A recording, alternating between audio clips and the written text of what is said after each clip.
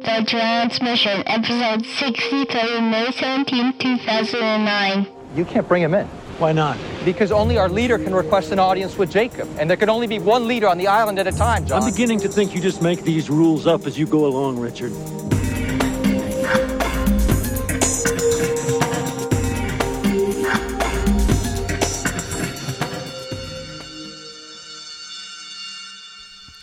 Aloha from the island, Lost fans. You are tuned into The Transmission. This is a podcast devoted to the show Lost on ABC. I'm Jen. And I'm Ryan, and we're here to discuss the season finale of Season 5, The Incident. And boy, it was a 2-hour season finale, so there's a lot to talk about, so here's how we're going to break it down. We're going to cover the episode in as many minutes as we possibly can. Yes, not 8, but some amount. Then we're going to share our thoughts and examine the episode in greater detail. We hear from you all, everybody, in our feedback segment. Lots of great feedback, and finally we're going to step into the forward cabin. But this week there's no spoilers in the forward cabin. We're just going to be talking about what we're going to be doing and what's ahead for our show during the long, dark hiatus. In any case, let's get to the episode. You ready? Let's get lost.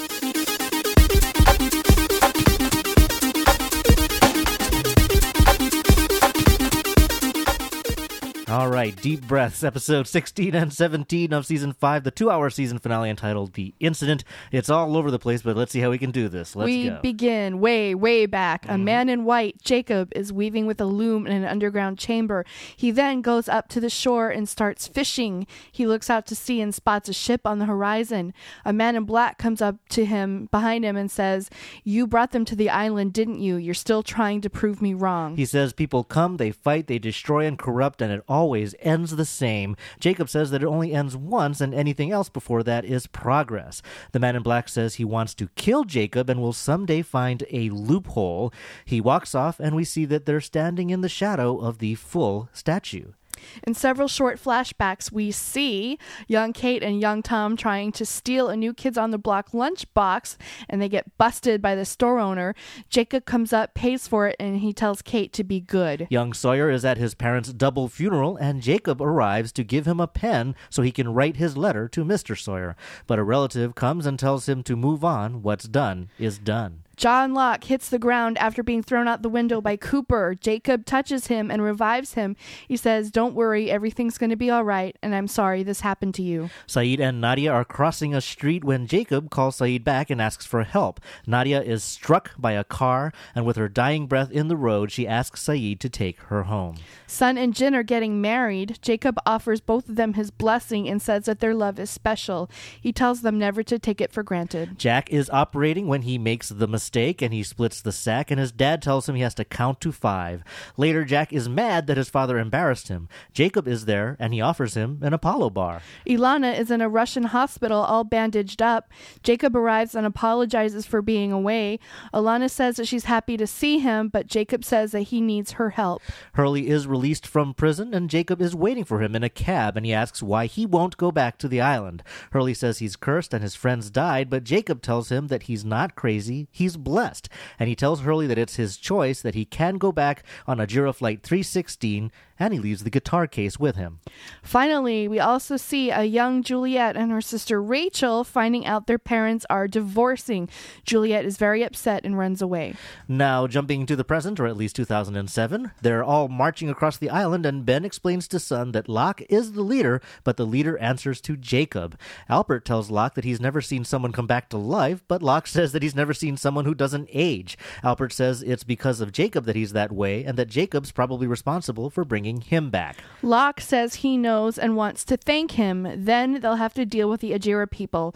Later, Locke asks Ben why he didn't tell Albert about his plan, and Ben says he changed when his dead daughter told him to do everything that she said. Locke says, "I'm not going to kill Jacob, you are." The Ajira people row to the main island with Frank and the box. Bram asks why they're bringing Frank and whether he might be a candidate. Frank asks what's in the box, and they show him, but not us. and he asks what they're going to do with it. They tell him that it's to show that they're up against something far scarier. They get to Jacob's cabin, but notice that the ash ring is broken. Ilana goes inside, but she doesn't find anything but a weaving pinned to the wall with a knife. She says someone else has been using the cabin, and they decide to burn it down.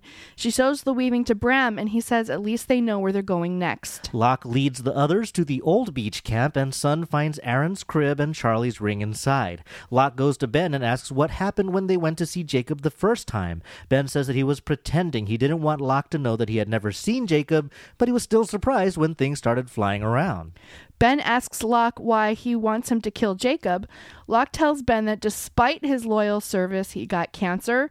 He watched his daughter die in front of him and was banished from the island, all for a man that he had never even met. Locke says he doesn't understand why Ben wouldn't want to kill Jacob. They reach the foot of the statue, and Alpert says it's where Jacob lives. After night falls, Locke says that he's going in and with Ben. Alpert says that only one person and only the leader can see Jacob, but they go in anyway. Locke tells Ben that things will change once Jacob is gone. Outside, Ilana and friends arrive. She asks for Ricardus, and Alpert steps up. She asks what lies in the shadow of the statue. He answers her in Latin. She says that he has something that he needs to see. They tip open the box, and inside is John Locke. Sun asks, if this is Locke, who's in there? Well, in there, Jacob is waiting, and he tells Locke, or rather, I guess, Dark Locke, that he found his loophole. Dark Locke says he did, but that Jacob has no idea what he went through to be there. Ben asks if they met before, and Dark Locke says, in a matter of speaking, he tells Ben to do what he asked him to do. Jacob tells Ben he has a choice. Ben says Jacob ignored him for 35 years, but now Locke got Marston to see Jacob like he's Moses. Ben asks, why him? What about me? Jacob steps up and says, what about you? Ben stabs him several times. Jacob gasps, they're coming. Darklocke kicks him into the fire pit. Finally, in 1977, we're on the sub, and Kate says that Jack is going to blow up a bomb, and they have to stop him. Sawyer says that he's going to pass on that. If Jack wants to blow up the island, good for him, but Juliet decides they have to go back. They force the captain to surface the sub and row back to the island. Vincent runs up, and Rose and Bernard follow. They see Sawyer, Juliet, and Kate and say, oh no, they found us. Rose and Bernard say they were tired, but the Losties tell them Jack has a bomb and they could die. Rose and Bernard say they don't care, they just want to be together, and that's all that matters. Meanwhile, Sayid removes the core from Jughead, despite Alpert's concerns about Eloise's pregnancy. Alpert asks Jack about Locke, saying, I've met him several times, he doesn't seem that special, but Jack says don't give up on him. Alpert breaks through the wall into Othersville, but knocks Eloise out to take her back and sends Jack and Sayid on their own. Roger spots them and shoots Sayid. Jack shoots Roger and they get into a gunfight. Jin and Hurley rescue them in a Dharma van and head to the Swan. Jack says his plan can save Sayid and get Jin back to Sun. Sayid says that he can rig the bomb to blow up on impact. Suddenly they stop because Kate, Juliet, and Sawyer are standing in the middle of the road. Sawyer tells Jack that he could have tried to save his parents, but what's done is done. Jack says it's his destiny, but Sawyer says he doesn't speak destiny and that people do things because they want something. Jack finally admits that he's doing it because he lost Kate and wants a second chance. Sawyer says, well, I can't change your mind then, and punches him, and they start to get into a fist fight.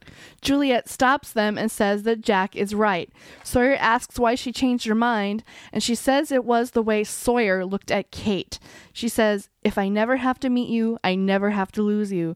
Meanwhile, Jack asks Kate about Aaron and if he's why she came back. He says if she wants to save Claire, this is how. Radzinski arrives at the Swan to find that Dr. Chang stopped the drill because of the readings and because, there's an insurrection going on. Radzinski says that he came to the island to change the world and restarts the drill. Phil calls and says that they were attacked by Jack and Sayid, and Radzinski says they'll be ready for them. Alarms go off. Kate says that she's with Jack. Sayid says he rigged the bomb, but that nothing can save him. Jack heads down to the Swan, telling Sawyer, see ya in Los Angeles.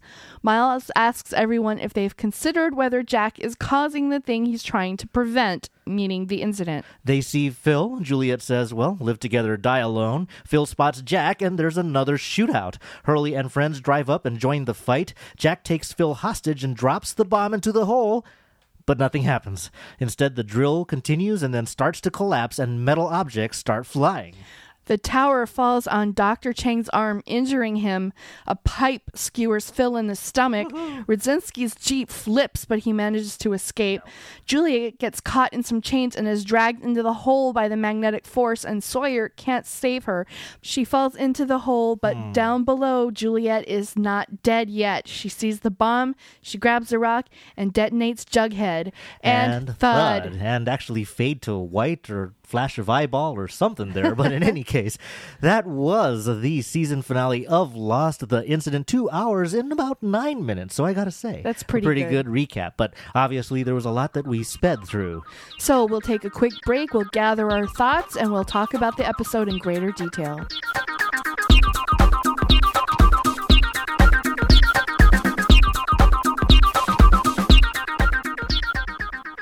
The incident, the event it's been building up to all of season 5. And season 5 has been a fantastic season. It's been my favorite so far. Really great. So this was it. This was the capper, the end point, the last stop before the end of the series.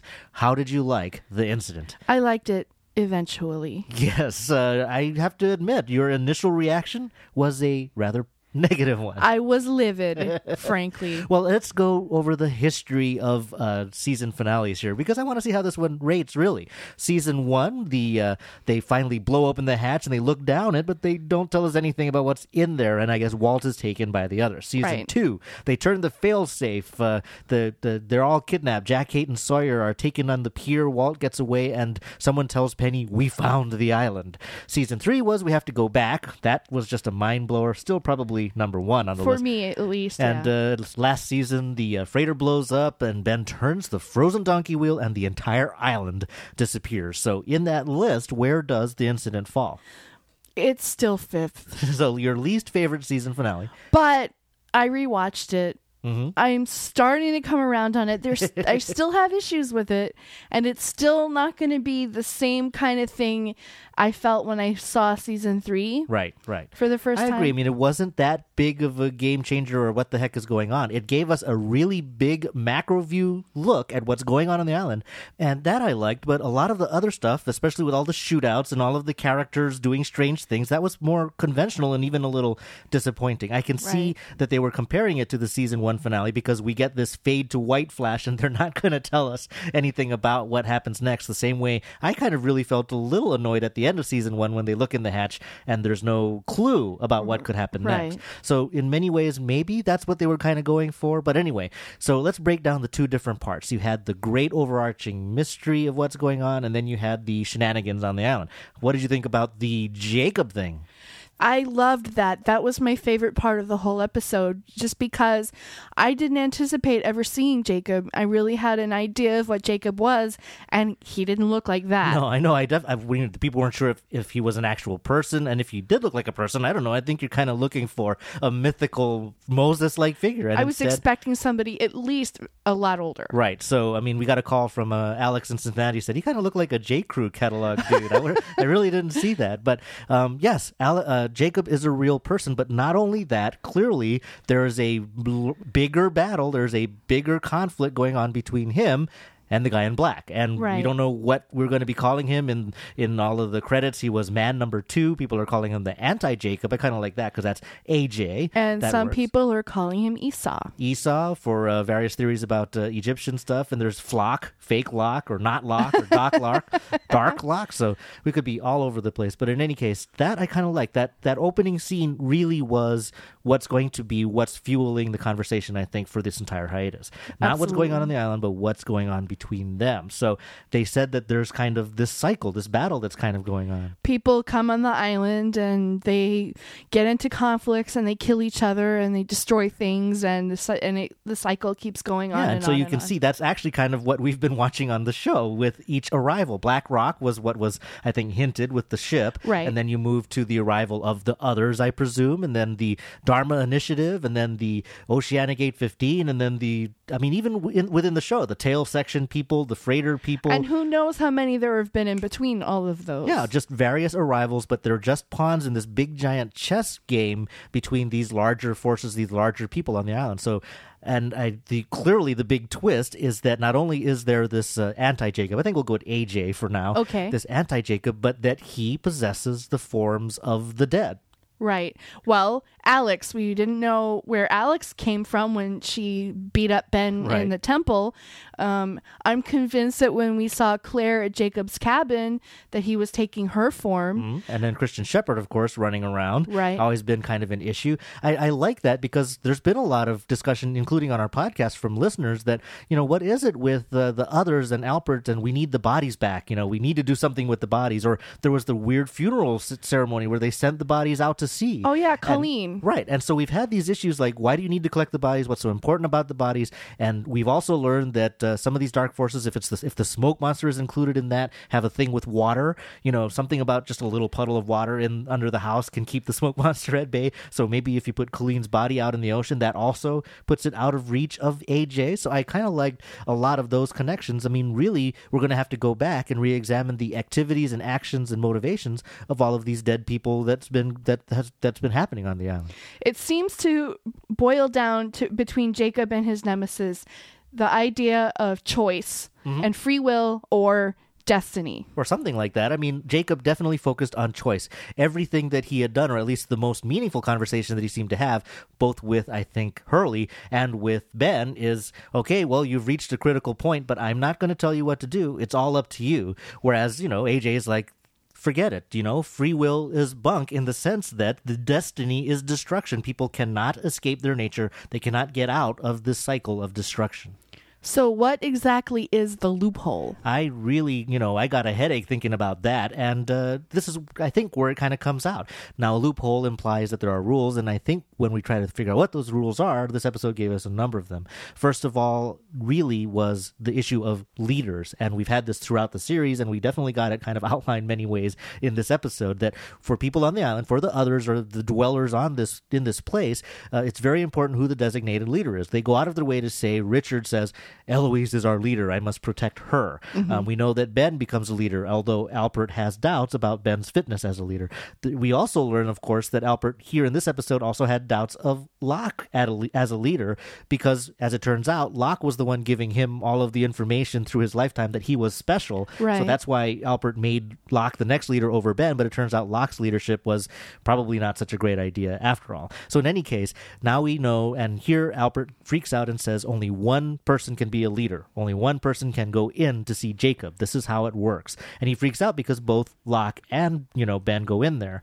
And the loophole is, of course, that Locke was not the leader because he was AJ. He was AJ. He was dead. And all the time that they've been moving across the island, Alpert, Locke, and Ben, and all of these others, the actual leader, in the chain of command that entire time was Ben. Right. Ben was always the leader since he arrived on 316, because ever since then, Locke's been in a coffin in a box. He's been dead, but he didn't know. And the best part is that AJ, the fake Locke, has been completely undermining Ben's confidence as being a person of significance and importance. That entire time, Ben has actually been the leader. Ben gets tricked into going into the temple as the leader, and then Ben makes the choice, perhaps as many, many, many leaders have been given that choice in past conflicts, and he chooses to kill Jacob. So Right. I think basically that's the loophole, that Ben was the leader, so Ben was the person who could get in to kill Jacob. Right. I think so too, because I had no idea. And then when I got up the next morning and we started talking about it, I realized that actually made a lot of sense. Well, I mean, the fact that he says, I see you found your loophole, obviously the arrival of the two of them is the evidence of that. So you just had to kind of parse that out.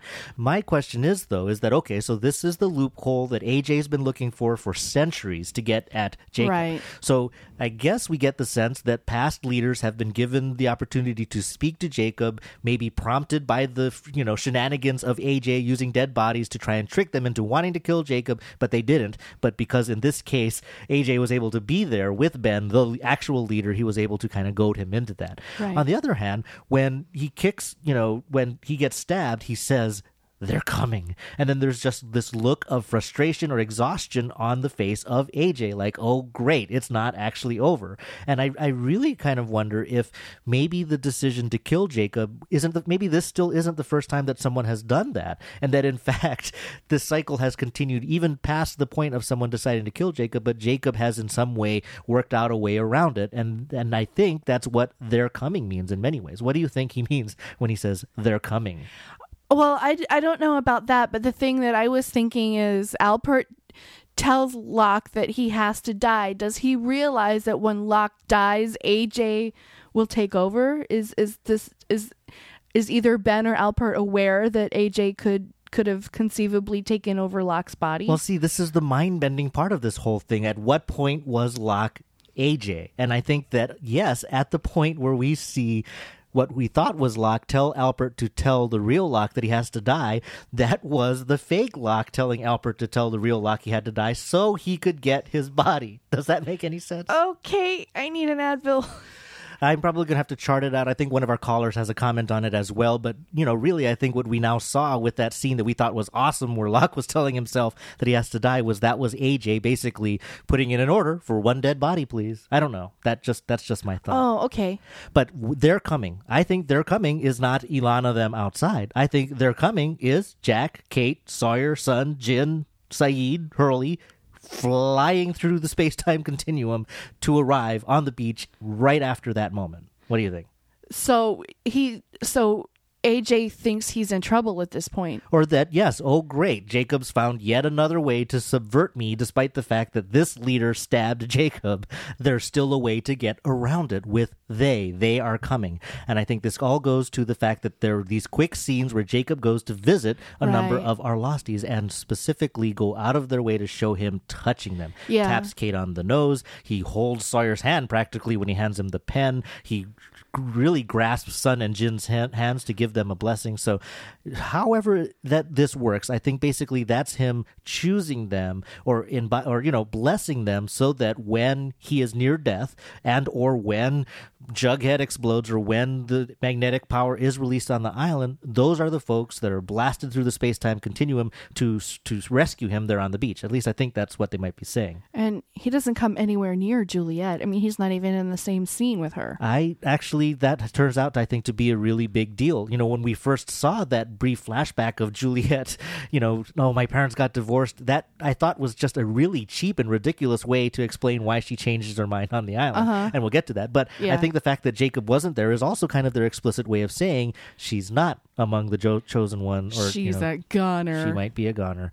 Anything else strike you about Jacob's visits through the lives of all of our losties? Well, just that the visits happen at different periods in the losties' lives. Like some are very, very pre-crash and some were sort of pre-crash and some were post-crash. Oh yeah, I thought that they were going to show him playing a part of getting them all onto 815, but no, he plays a part in some of their lives after they've been off the island. Right, like Sayid, he encounters Sayid after the press conference when he sees Nadia and he's happy, and he actually gets Hurley to go on 316 after he gets out of jail. Yeah, I thought that was really interesting. In many ways, I think really showing us that maybe that getting on 815 really wasn't the key here necessarily, that there's still other parts of their lives that were significant for this end game, hopefully, that he's setting up to go after AJ. So do you think he saved Locke's life? That was really unusual, the way that Locke was lying there still after falling, I think, a rather fatal distance out of a building. He puts his hand on his chest and Locke goes,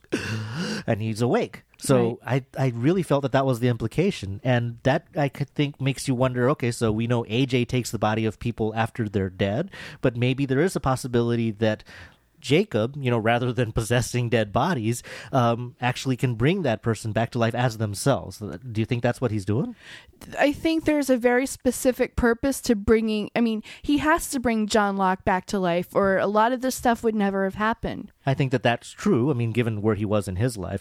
The other reason why I kind of think that might have been what happened is that a lot of people are comparing the revived John Locke to the revived Christian Shepherd, but Christian Shepherd's body was not in the coffin when they saw Christian shepherd walking around on the island. Oh, right. If it was the exact same situation of what's going on with Locke and anti-Locke or Dark Locke, there should be two of them, and they're not. So maybe there's a difference here, and maybe Jacob also does things with dead people, but in his case, it's more bringing them back to life. Do you think, by the way, that Jacob saved Saeed's life? Yes. You think that's what that act was when he pulls him back while she's in the street to get hit by the car? Yes, I absolutely think that. I don't think Saeed is gone by any stretch of the imagination.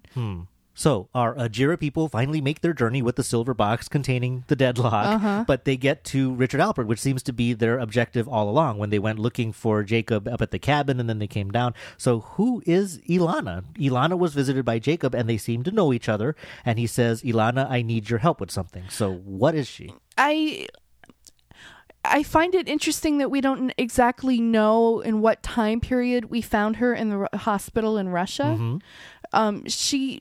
I think she could be Richard's counterpart, or she could be something like Richard. Oh, that'd be interesting. Someone who was previously a second in command or an advisor in that same position? Yeah, and somehow she found herself in Russia hurt, and then she was able to do whatever she needed to do off island to get Saeed to go on the plane. Yeah, well, I mean, I guess basically she seems to be playing on that team, the Jacob team, right? And I do kind of like that she goes in. She didn't have any problem finding Jacob's cabin, which seems to have been a problem for everyone else. But she just marches in there. Right. But it turns out that what she was looking for, clearly Jacob wasn't there. But she sees this weaving on the wall, and obviously he's at the big foot. Clearly she's very familiar with the island. She's familiar with Richard. Or actually, is she familiar with Richard? Because she asks, who's Ricardus? That's true. She does say that. So maybe you're right. Maybe she might have been a previous advisor to Jacob, a previous Alpert, and she's just coming to the island to find that person. Who is this Ricardus? Who is the person who can take me to Jacob? Because I need to talk to you. I kind of like that. That's an interesting thought. In fact, that thought kind of is a possible answer to my next question, which is they talk about a candidate that Frank, what, you think Frank is a candidate? And he goes, what am I a candidate for? And I was going to ask you, what do you think that is? I don't know, membership in the others? Right, but now that we've kind of leadership role on the island? But now that we've discussed the possibility that Ilana may have been an advisor to a Jacob of some kind. But if Richard is ageless, then why would they need a replacement? That's true. I really didn't have a good answer to what he might be a candidate for, just other than being one of them. But, Ilana as an advisor or as a previous leader on the island, kind of looking for another candidate for a leader, I kind of like that, especially because Frank briefly, at least, showed some leadership skills when the 316 arrived. And remember, 316 represents the arrival of another group of people on the island. So that could all be it. So do you think that means that Frank inherits Alpert's snazzy wardrobe? Oh, I suppose. He cleans up quite nicely, as you've said. Okay, so here's my issue. If Locke is fake Locke and Locke is in the box, is Locke really dead? I think that's what they're telling us. And that's kind of a bummer. I mean, Locke has been one of the greatest characters in this show. In TV history, not just the show. And for his last appearance to be either hung by Ben or tossed out on the beach from a box, I think that's kind of an inauspicious end for him, really. Yeah, it is. It's unfortunate, but it's going to be kind of fun to see Terry O'Quinn try to be somebody else. You know? I mean, now he's going to be the Dark Master, perhaps, and if there's anything he might excel at, as we've seen in some of his other roles, is that he can be a pretty evil guy if he really wants to.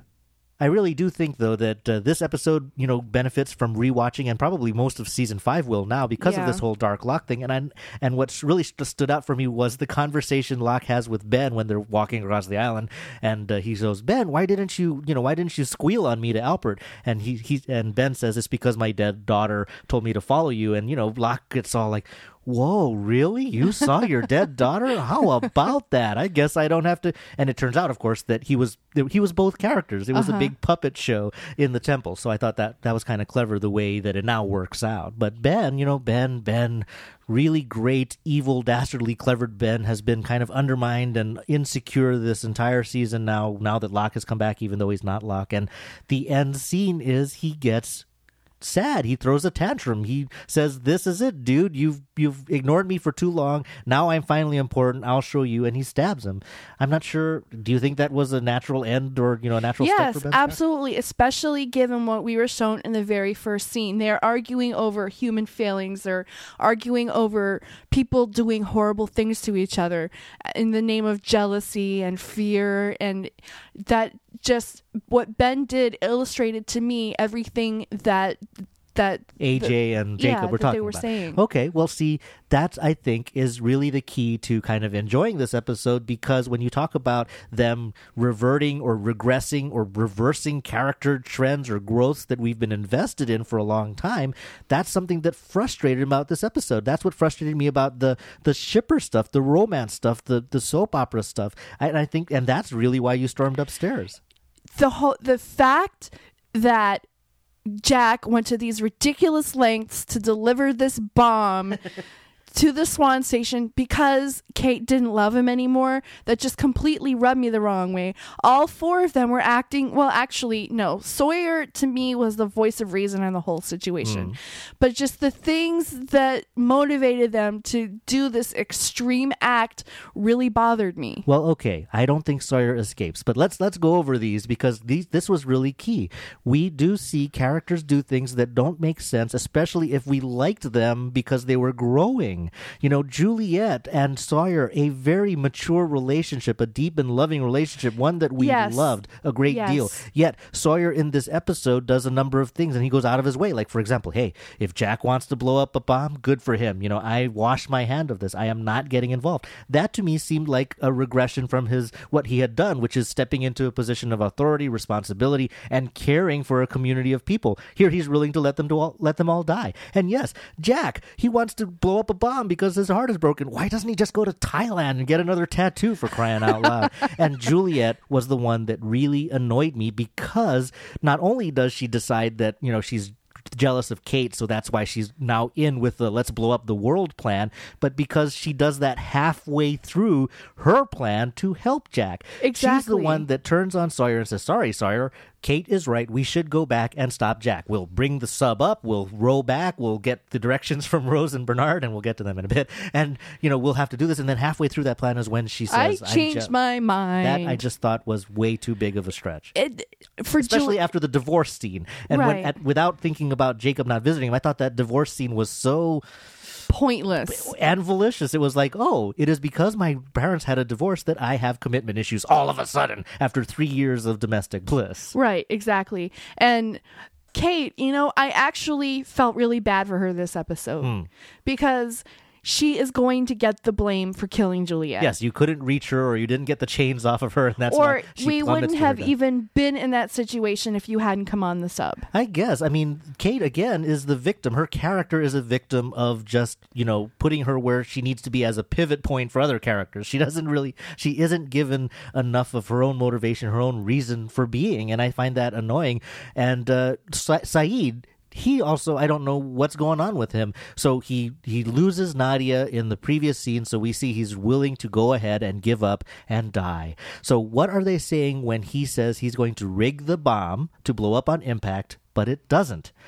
Two ways to interpret that is either Saeed was doing something strong-willed and saying, you know what, I'm going to subvert this plan, and I'm not going to rig this bomb to blow up an impact so it doesn't blow up. I think that would be an interesting way to approach that scene. That would be, yeah. Except I don't think that's what they did. I think that they just needed to have a dramatic way for Juliet's character to sign off in a heroic way. So as a result, they completely make him impotent. One of his last acts before he's willing to die is to rig a bomb that doesn't blow up after falling 30, 40 feet down a hole. And all Juliet has to do is whack it with a rock. Well, so what does that mean for Saeed? He's the king of the bad plans anyway, so it was a little disappointing to see that he came up with this idea for the bomb and it didn't work out. So, I mean, yes, Sawyer, he reverted to being selfish. Jack reverted to being jealous of other people. Juliet, for whatever reason, decided she couldn't be happy in a relationship. All of these characters regressed, and I found that frustrating, but only if you feel, faith in the overall plan that you pointed out, that, okay, this is them showing Jacob and AJ's point that people are always going to come back to their original way. They're going to not be able to escape the cycle and destroy destroy themselves, then okay, that's what they're showing us. But if that's what they're showing us, then good golly, I kind of feel a little annoyed for being so invested in the progress that these characters have made over 5 Exactly. I think no matter how you look at this episode, it erases some aspect of what we've been spending time watching all of these years. To some extent, and in many ways, that's sort of been a threat that they've been giving us by erasing everything that happened with the plane. If the plane lands in Los Angeles and we don't even know each other. So, well, very quickly, do you think when Jughead went off that they reset history and they're going to land in Los, or actually they got turned around, so maybe they're going to land in Guam or something, but do you think they're going to erase all of that? I cannot imagine that happening for so many reasons. Yeah. Some practical reasons, like I don't think they're actually going to get the actors who play Shannon and Boone to revive. Or Mr. Echo or anybody. I mean, a lot of them didn't even leave on good terms. So no, I don't think that that's what they're going to do. I think that the Jughead blowing up or not blowing up or whatever that white flash was is basically, hopefully, putting all of our characters in the same place just so that season 6 is not Back to the Future 2 all over again. So, but we did have other deaths. Okay, so maybe Juliet is gone, maybe Saeed is gone. We'll have to wait and see. But boy, did we lose, Phil died. That was kind of a great thing. Yes. The only thing about Phil that disappointed me was that Sawyer didn't kill him. You're right. I mean, you're right, because earlier when Phil whacks Juliet, Sawyer says really well, in a really menacing way, "I'll kill you." So it really seemed like, okay, well, at least before the end of this season, we're going to see him kill him. It seemed like that he deserved to get that notch in his belt, but I guess a pipe through the heart isn't necessarily that bad of a way for him to go either. No.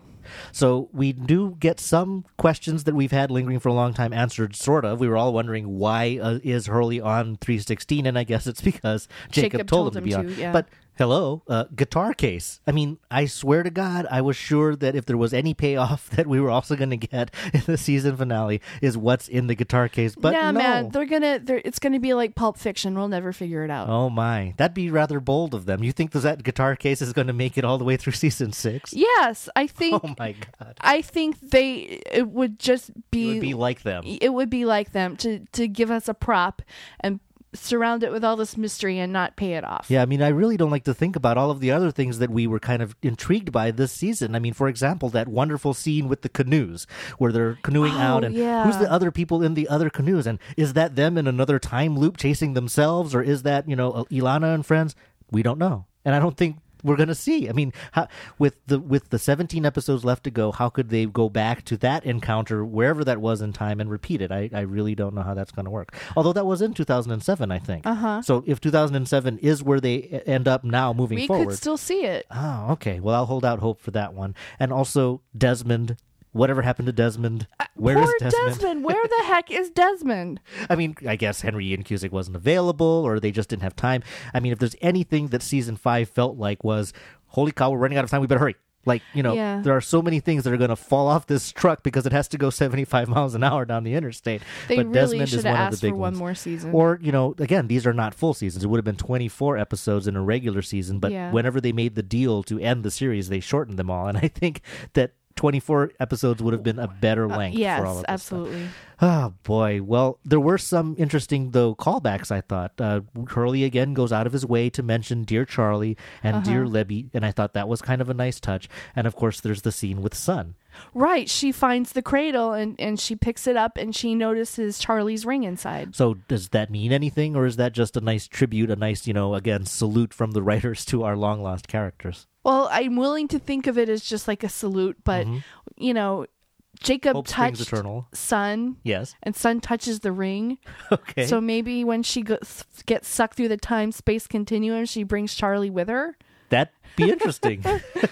Yeah, okay, why not? And maybe they'll figure it out because there's going to be another flashback where Jacob visits with Charlie at some point when he's in Drive Shaft. Who knows? I would that would be hilarious if they all kind of collapse on the beach at the foot and Charlie's there with them. Yeah. I don't know. That'd be kind of fascinating, but somehow I don't see that happening. So, on the subject of things that we did like, I have to say that Rose and Bernard were my favorite scene in the entire episode. I did too. I mean, in some ways it was kind of jarring because it almost seems like like, okay, we're putting this in here to shut the rest of you guys up because you're all asking about Rose Bernard. Here you go. But in many ways, it was just enjoyable, specifically because of the way the initial reaction when they spot Juliet. Oh, hell no. I know, son of a bitch. We got found out. And the other thing that I found fascinating about Rose and Bernard is, they went full Dharma. They went, we are at peace. We've retired from this ridiculous warring lifestyle. It's always something with you people. Yeah, so we're just happy to be together, and that's all we really need. So that was kind of it was outside of the feel of the entire episode, but to me it was a great visit with them. They are so Adam and Eve. So you're in that camp now? Yes, absolutely 100%. I'd bet the farm on it. Well, I mean, yeah, if they live in peace and harmony and it's time to go, or in fact, if they anticipate Jughead going off and they crawl into a cave and hold hands, why not? I can see that. I do agree with you in some ways when I say, though, that I think this is also the end of Rose and Bernard. You think we're going to see that? Yes, I'm sure it's the end, just because it's been so long since we've seen them. Yeah. And that's they both sad. are very busy actors. So I can absolutely say with certainty now that they're gone, and I'm okay with that. Yeah, I thought that, as character ends go, this was, I think, a very enjoyable one and one fitting for those characters. Yes. Absolutely. We also saw Vincent. The dog of doom. Oh, but talk about a character or somebody that everybody's wondering where he is and what he's up to. I guess he's been living with Rose and Bernard all this time. I guess so. So do you think that it's significant in many ways? I mean, you had that missing pieces thing where he kind of shows up with Christian Shepherd and all of that, and a lot of people have said that Vincent is in fact a bad omen of some kind. Yeah, I mean, usually when he shows up, something is about to happen.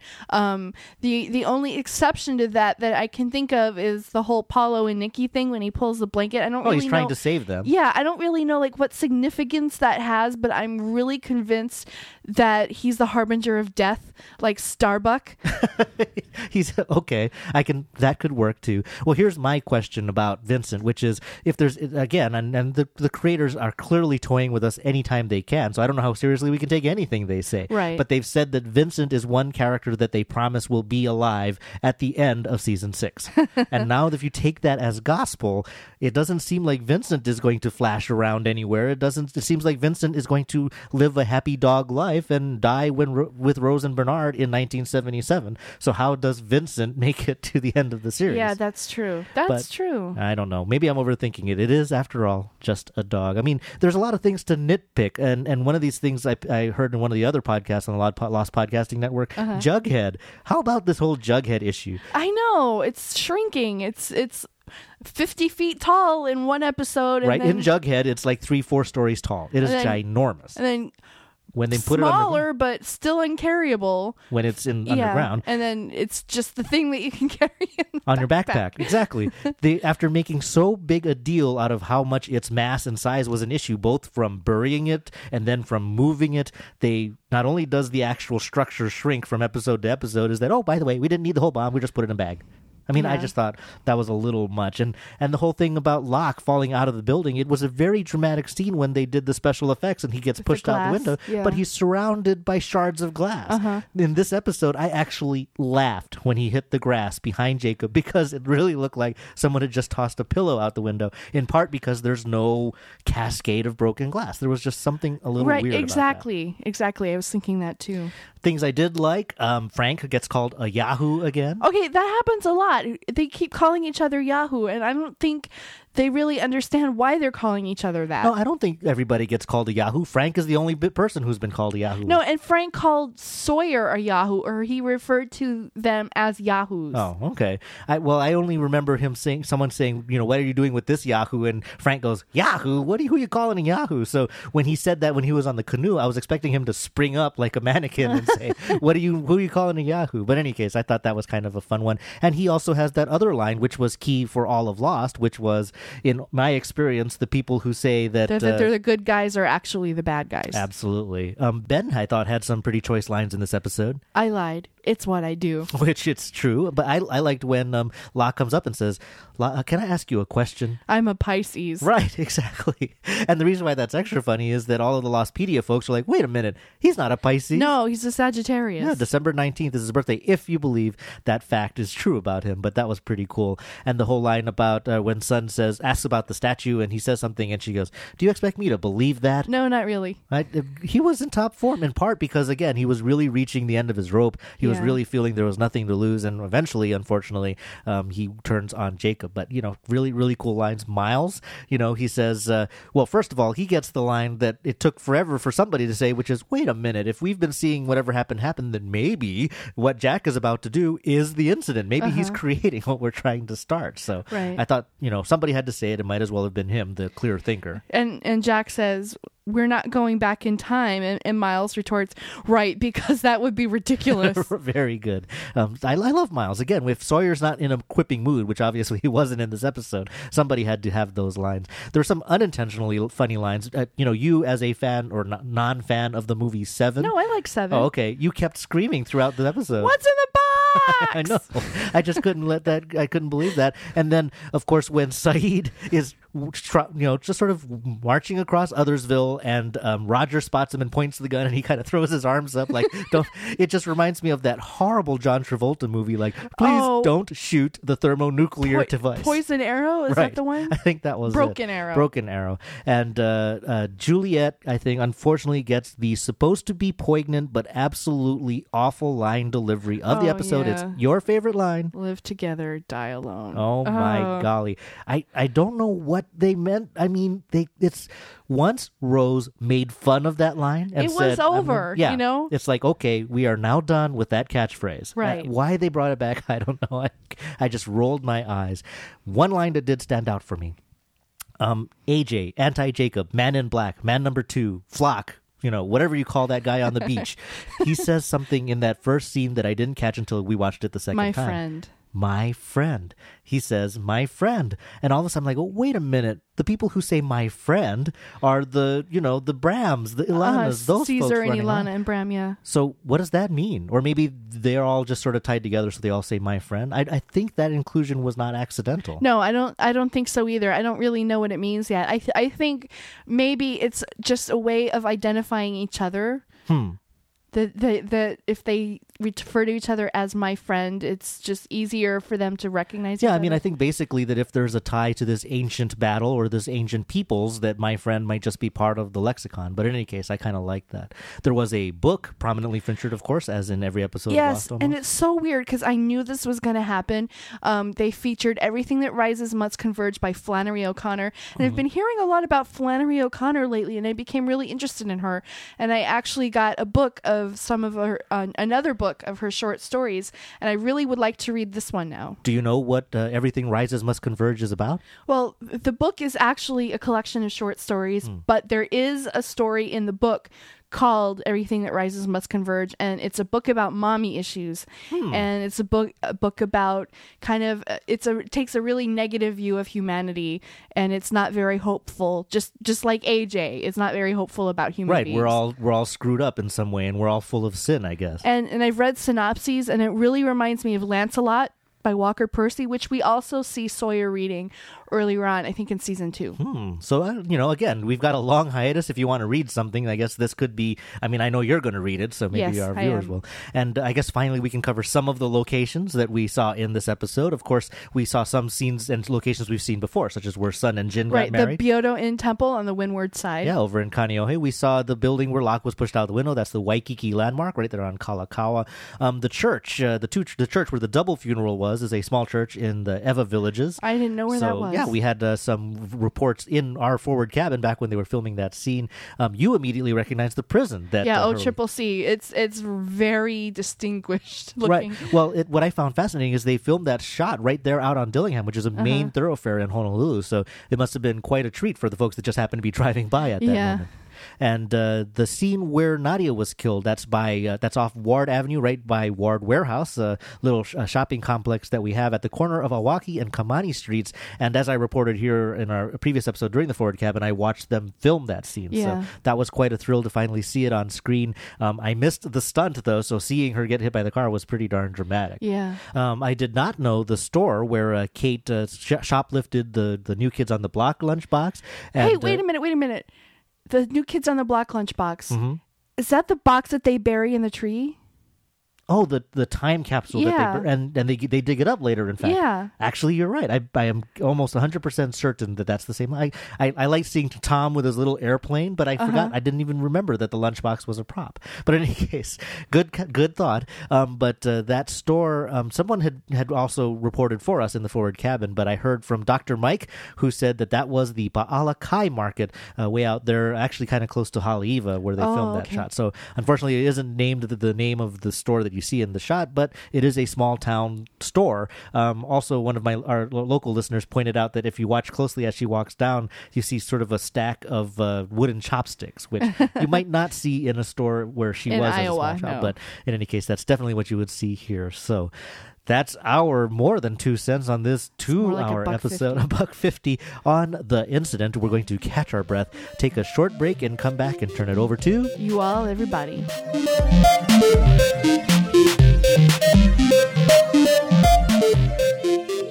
Wow, Ryan and Jen. Holy freaking crap. That was crazy. I cannot believe just what that... Oh, my gosh, dude.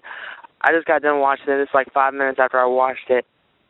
That was crazy. I cannot believe it ended like that. I can't believe they didn't show us what the explosion did. I thought Juliet was dead. Wow. I just got one question for y'all. This is the question that y'all need to ponder for the next however many months we got until January. Who is this guy that was with Jacob in the beginning and apparently took the persona of Locke? They didn't even tell us his name. But if he can just come up and kill this character that we have been questioning about and have been, like, worshiping for the past 3 seasons, just killed him like nothing, this guy has got to be somebody important. I don't know, dude. The whole finale was great. The twists were amazing. I loved it. That ending made the season great for me. Can't wait to hear what y'all have to say about the episode, and I'll talk to y'all later.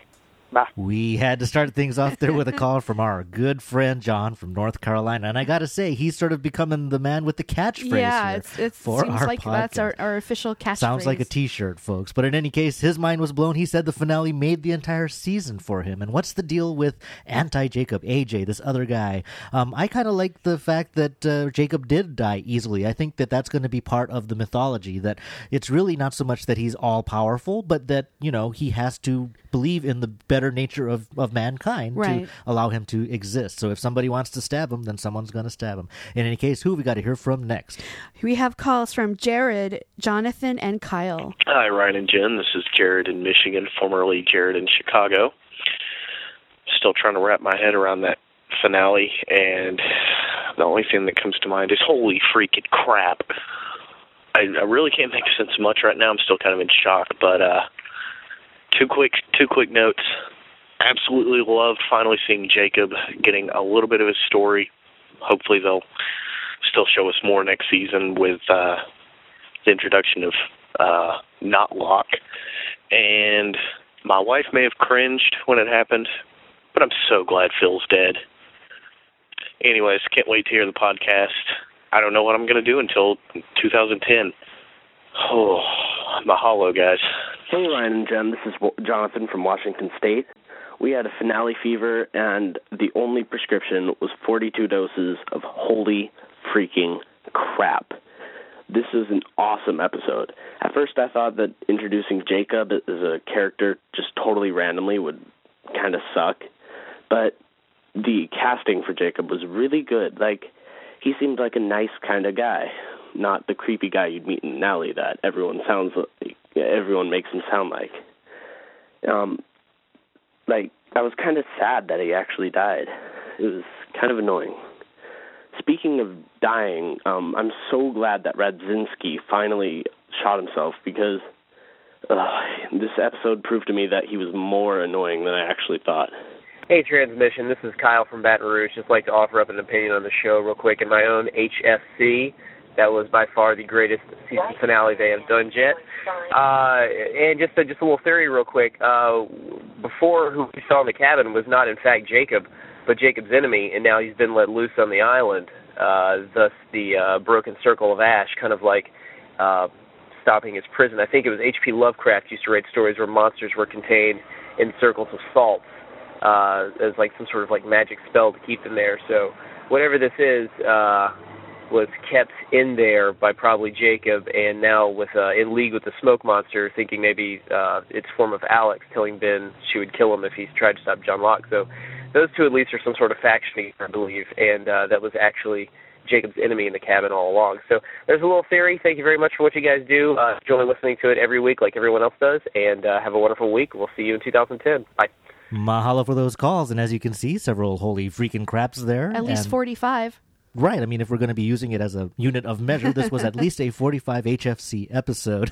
Jared, very impressed, and he liked that we got to see Jacob, of course, and that he was happy that Phil is dead. You and me both, bud. Yeah, absolutely. I still think Sawyer should have done it, but in any case, happy to see him go. Jonathan also praising a death, that Radzinski's death is eventually going to happen. He's going to be a stain on the roof. I was surprised. I mean, so he does escape the collapse of the tower and everything. His Jeep overturns, but, he's still going to be put in there and have to push the button. Well, what I want to know is if he's such a high-ranking guy that he can push everybody around, how come he ends up on button duty? Well, actually, that's true. I think, though, because he created the Swan, he, pushed on ahead despite all the warnings to the contrary, that if there is now an uncontrollable force in that area that needs to be dispatched every 108 minutes, that becomes his job. They're like, all right, you built it, you broke it, you buy it. you have to sit in there, and that's your job. I kind of like the thought that being in the Swan is kind of his purgatory after he was so obsessed about it. And finally, Kyle from Baton Rouge saying that he thought that it was the greatest season finale yet. That's bold words. That is a bold statement. Yeah, I don't think we'll put it up anywhere near that high, but I'm glad they enjoyed it, absolutely. And he points out that he thinks that the person in the cabin who said help me was actually AJ, anti-Jacob, the alternate of Jacob. Yeah, and I think that's actually a good conclusion, because in this episode, Ilana goes up to the cabin and he says, oh, someone else has been using it, burn it down, and they see the ash broken. So oh my gosh, I hadn't even thought about that. So what was happening in that scene way back when? Well, maybe anti-Jacob was there and had finally been able to reach out to Locke, and what does Locke eventually do to help that entity? Well, become a dead body to be possessed. So I think in many ways that's kind of cool, actually, if you go with it in that sense. From the time we've sat down to do this podcast, I like this episode 150%. Right, the more people talk about it, and again, I watched it a second time, I liked it better the second time, so I think that's kind of been the case with any episode that we didn't necessarily like the first time, that we can kind of, with a breath and a step back, and appreciate it more. And, with the long hiatus ahead of us, we can probably watch the finale 6 or 7 or 8 more times in any case. I also like what Kyle said about the ash and, H.P. Lovecraft. I think there's a lot of stories that involve artifacts or different ways to contain evil. What do you think about the Smoke Monster? We can talk about that a little bit greater detail. Do you think that the Smoke Monster was AJ, or the anti-Jacob, and that's, what he was? Yeah, absolutely. I think that's what Claire was when she visited Kate. I think that's what Alex was, and I'm starting to think that's what Charlie was when he visited Hurley. Yeah, I mean, I think the biggest piece of evidence we have now is going back and looking at that scene in the temple when Locke is there, who is anti-Jacob. Locke disappears, the Smoke Monster comes out, Smoke Monster disappears, Alex comes out, Alex disappears, and then Locke comes back. So, in many ways you can see he's just sort of doing this little puppet show. There is kind of another way to look at it, though, and I also like it that the Smoke Monster is actually an independent. The Smoke Monster is in tune with the island, independent of black or white. It's kind of gray. I mean, not let alone its coloring, but, you have sort of here's the thing. Ben summons the Smoke Monster, or he seems to at least know the process to get it to come out, and he says, I can't control it, and we've seen the Smoke Monster kind of act more like a wild animal, and it's described like an as attack dog. Yeah, or a security system. Right. So in that sense, I think that you would expect a little more conscientious or conscious behavior by the Smoke Monster if it was actually anti-Jacob, the guy in black. I don't know. We were kind of talking about this, and I had this idea in my head that maybe one of the reasons why Ben wasn't accepted by Jacob was that he was fooling around with the Smoke Monster too much. He was using knowledge that he shouldn't have had. Oh, I can see that, definitely. And, we've always had these issues with Alpert having issues with Ben's leadership, and him probably being distracted and using these forces on the island for more practical gain than, whatever the deeper purpose of the island is. So I can definitely see that. In any case, we've got more calls now from Lucia, Mr. Jacob, and another Kyle. Hi, Ryan and Jen. It's Lisa from Albany, Maryland. I'm devastated. I'm so sad about Julia and Sawyer, and it was so gut-wrenching the way he was saying, don't you let go. And he wouldn't say I love you because that was saying goodbye. And I wanted to kill Kate right then. Also, I knew from the very beginning, as soon as they showed the two guys on the beach, Jacob and the other guy, I pointed out to my husband, I said, isn't it interesting that one's wearing black, one's wearing white? So I think all that time, Ben was right when he was saying that they were the good guys. I think that white is just really driving it home that they were the good guys. And I just, as soon as they started talking and they walked in, and I knew that it had to be John Locke in the coffin, because in the very beginning they kind of clued us in. It was a little obvious when they said that he was going to find his loophole, and sure enough, and it's like, damn, now he's dead. But didn't John, well, whoever he is, look scared when he said they're coming? It should be interesting. I can't believe we have to wait 7 months. That is just so bogus. Can't wait to hear your podcast. Bye. Aloha, Ryan and Jen. Mr. Jacob calling to report on the incident, and holy cow. Season 5 has been great, probably my favorite season thus far, and it's had plenty of, WTF moments, but this is probably the first time since the end of Through the Looking Glass that I can safely say that my mind is blown. Will the real John Locke please stand up? Are we really led to believe that Locke was just a pawn the entire time? I mean, meeting Smokey and turning the wheel. It's just especially hard for me since Locke is my favorite character, but there has to be something more going on than Black Shirt Guy taking the form of Locke. I mean, he, whoever he was, knew all about Ben and Alex. He knew the details of Ben killing him. And, let's not forget the real Locke was healed from paralysis, and, he had Jacob specifically ask for him to help. So what do you guys think? Are we done with the real John Locke? Is he just a dead body on the beach now? Either way, you guys are the best. I hope you spend the summer recapping Season 3. It'll be fascinating to look back on it. Either way, I'll see you in line at Comic-Con. Take care. Hey guys, this is Kyle calling from Madrid, Spain. I just watched the incident on iTunes, and I thought it was pretty great. A few things. The incident happened. Check. Chang loses his arm. Check. I think that the bomb probably didn't change anything, and whatever happened, happened. In fact, I think that it probably prevented the incident from ending the world, much like Desmond saved the world by turning the key. Remember, we see that same white flash when the bomb goes off. Now, I don't know the ins and outs of atom bombs, but let's say somehow it neutralizes the electromagnetism. Later, Dharma finds out that the electromagnetism regenerates over time.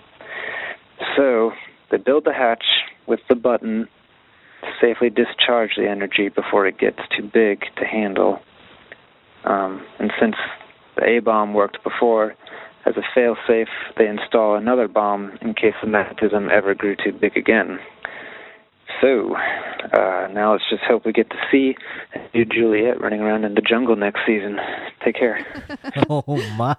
In any case, thanks for those calls. Lucia saying, it was really sad to see Juliet and Sawyer and that separation when she falls down the hole. In my top 5 tearjerker moments, that's like number 1 with a bullet. Yeah, I gotta say, it definitely got to me, and it was really shocking because just before that, I was a little still annoyed at what Juliet was pulling. Yeah. And, basically saying, if I don't have to see you or meet you, I don't have to fall in love with you or lose you. And then they have that scene. So despite the fact that was kind of close, it still hit home. It did. It got a little dusty in the living room. And I agree that kind of Kate is going to be on a lot of people's hit lists, unfortunately. Do you think that this proves outright the black and white thing, that Ben is on the side of white and white is the side of good? No, I don't think it's ever that simple on this show. There's good parts and bad parts to all of the sides, and they haven't talked about yin and yang on the show like I thought they would, but I don't know. That's how I see it. Right, two sides of the same coin versus opposing forces constantly butting heads. And, I'm really interested because we see Ben take this step, and it seems like a major failing on the part of his character. Despite after being undermined and teased and goaded into it, he takes this action. But I think that, we've discussed this before. I think there may still be room for Ben's, to be redeemed somehow. And I'd be kind of interested in seeing that. Mr. Jacob, mind is blown like the end of Through the Looking Glass. Yeah. Let's go back to that. I guess that's possible. But John Locke, as we discussed, it's kind of sad. If this is the end of the character that we've known and loved, there should be some mourning period for him, I guess. I think so. Maybe we're just not. Maybe we're through with him as a character now, but maybe we'll see him in flashback later on. Or also, and we've said, he's a good actor, so if he has to play an evil force, that'll be entertaining even better, as well. Yeah. And someone on our blog had pointed out, because Locke's body has now been tipped out of the box and Jacob was just stabbed, a few feet away, if there's a possibility that Jacob also has the same ability to reanimate bodies or bring them back to life. So there'll be a good Locke and a bad Locke. That would be kind of cool. Oh, boy. Hey, bad twin. There we go, exactly. yeah. So who knows whether we're going. Sounds like Mr. Jacob's going to be at Comic-Con, so we'd love to meet him. We'd love to meet anybody Absolutely. who's making it out there. And Kyle in Madrid, awesome, way over there, watches it on iTunes. He says that, whatever happened, and this is sort of the story we see playing out, but he thinks that the failsafe key that Desmond turned and this Jughead, core going off are two separate bombs that basically, after they've identified how to neutralize it, that they installed a second one with the rebuilding of the Swan.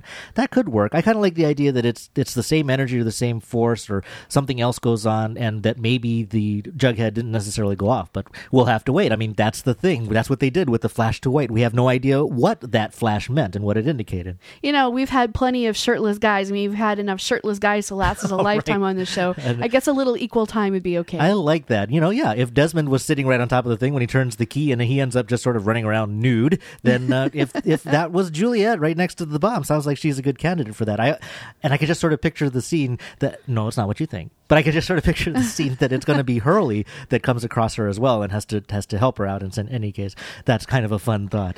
Speaking of equal time, we want to air some opposing views on the episode. We now have calls from Amber, Ilias, and Anonymous. What?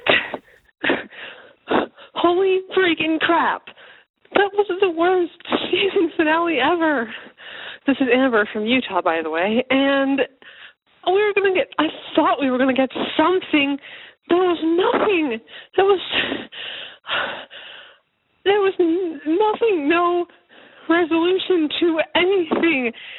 I mean, Jacob, but what the crap isn't happening to John's body? Or masquerading as John. I didn't like it. You guys totally called it, by the way. It's just all going to go white, and we're not even going to know what happens. But I can't. If I ever was angry that somebody was actually right on a theory, it was now. I wanted some answers. I'm going to go read a book now and try and be happy. I still can't wait to hear the podcast because I need some serious help trying to understand all this. See ya. Hi, Jen and Ryan. Elias from Germany. After the famous thud, I was really angry. It's just, I don't understand. So we've been watching, we spent 5 seasons watching the pawns, Jacob's pawns getting, being put in place in his perpetual battle against man number 2. Also, this soap opera thing, the love triangles. Kate likes Sawyer, loves Jack. Jack wants to blow Island because he cannot get Kate, and all these things just putting me off. The Rambo thing that he pulled in the village in another town. It's just not up to par with season 1, 2, and 3, or 4. The scene with Sir and Juliet was amazing, painful to watch throughout all 5 seasons. Great acting. Don't get me wrong, I love the show. I have invested much, probably not as much as you guys have, but this is a low moment for me. I hope it will change in 8 months. Can't wait for the Blu-ray box to come out this fall and watch it all over again. You guys are the best. You rock. Mahalo, and hope to hear you guys soon again. Enjoy San Diego. Bye-bye. Oh, dear Ryan and Jen, I know you guys don't usually dwell on negativity, but, oh, man, I have never, ever been so disappointed in this show. I feel at this point like I'm watching season 6 only so that the last 5 years of attention that I've paid to the show just doesn't go to waste. But, man, was that disappointing. I don't know what Damon and Carlton are smoking, but they need to stop now. Mahalo for those calls. Good golly. So, again, there are some folks who were not impressed with this episode. Well, I have to say, at the final thud, I kind of felt the same way. I don't think you were quite as frantic as Amber was, but you were upset. And again, though, I think the more we talk about it, the more we like it. The more we see it, the more we like it. So I think there's hope for you, Amber. I really do. Hang in there. Elias from Germany said, well, this definitely isn't up to par of all of the season finales that have come before. I think we agree. We kind of put it at the bottom of the rankings for all of these seasons. For now, at least. Who knows? But he did think that the Sawyer and Juliet fall was, again, one of the most gut-wrenching scenes. Absolutely. I agree. But he sort of echoed our thoughts that the soap opera stuff and all of the love story things was just really distracting in this episode. It was. So I can see that. But yes, Blu-ray could save him over the hiatus. And finally, Anonymous just really disappointed in the show, and he says that he's going to watch season 6 just because he doesn't want to feel like he wasted the last 5 seasons. I think season 6 is going to change the way we think about the show. I think we're going to watch season 6 and we're going to realize what happened in this finale. I also think that it's sort of been, again, telegraphed in a way from the beginning that from season 1 through season 5, every time we think that there are opposing forces that are fighting, whether it's Jack versus Locke or our people versus the others or the Dharma Initiative versus the others, and they're kind of stepping back each time that this is a bigger and bigger battle than we think it is. Charles Widmore or Ben, or so. This is the logical next step, that this is actually a high-level conflict between good and evil, and that might be sort of a deal breaker. That might be a shark-jumping moment for you. But I got to say, we're going to, for whatever reason, we're definitely sticking with it for season 6. Now we've got calls from Marie, Jack, and a caller from Tulsa. Hi, Ryan and Jen. This is Marie from Indiana. I just wanted to say, wow, on this finale, I have had many moments over the years of either hating or loving the finales, and this one, I just don't know what to take from it, just because we have no idea if any of the things we've seen will end up coming to pass in the end, or if they've been erased, or if we're going to be going on from where we are. And of course, that's the big point of the whole flash at the end, I'm sure. Going into season 6, I'm sure everybody has their list of things that has to happen. To me, I'm going to just name my big 3. One is the drive shaft ring, of course. That has to be more important than just Sun having a moment in the episode that was touching and reminding us of who we've lost. Adam and Eve from season 1, we need to know who they are. Personally, I think they're Bernard and Rose. I'm in that camp, but we need to see one way or the other. And the third, to me, is more character-based than my favorite character, Ben. But to me, I am still waiting for Annie to come back in. We only saw her in one episode. We've had so many dropped-in hints that she's going to be very important to the plot, and yet she's kind of just disappeared from any sort of peripheral on the show. No comments, no real questions I've been able to find, really. And I'm just praying that she's not going to end up being like Libby, and she just kind of like pushed to the wayside and a dropped plot device, because personally she seemed like a very interesting character to me, and I'd love to see where she is now and what happened to her. Okay, thank you. Good to talk to you. Bye. Hey, Ryan and Jen. This is Jack here in Tokyo. Just want to say thanks. What a great podcast. I've been following you for a long time. This is my first time calling. Overall, I liked the episode, the incident. I did have a couple of issues with it, though. Really sad to see Juliet finally gone.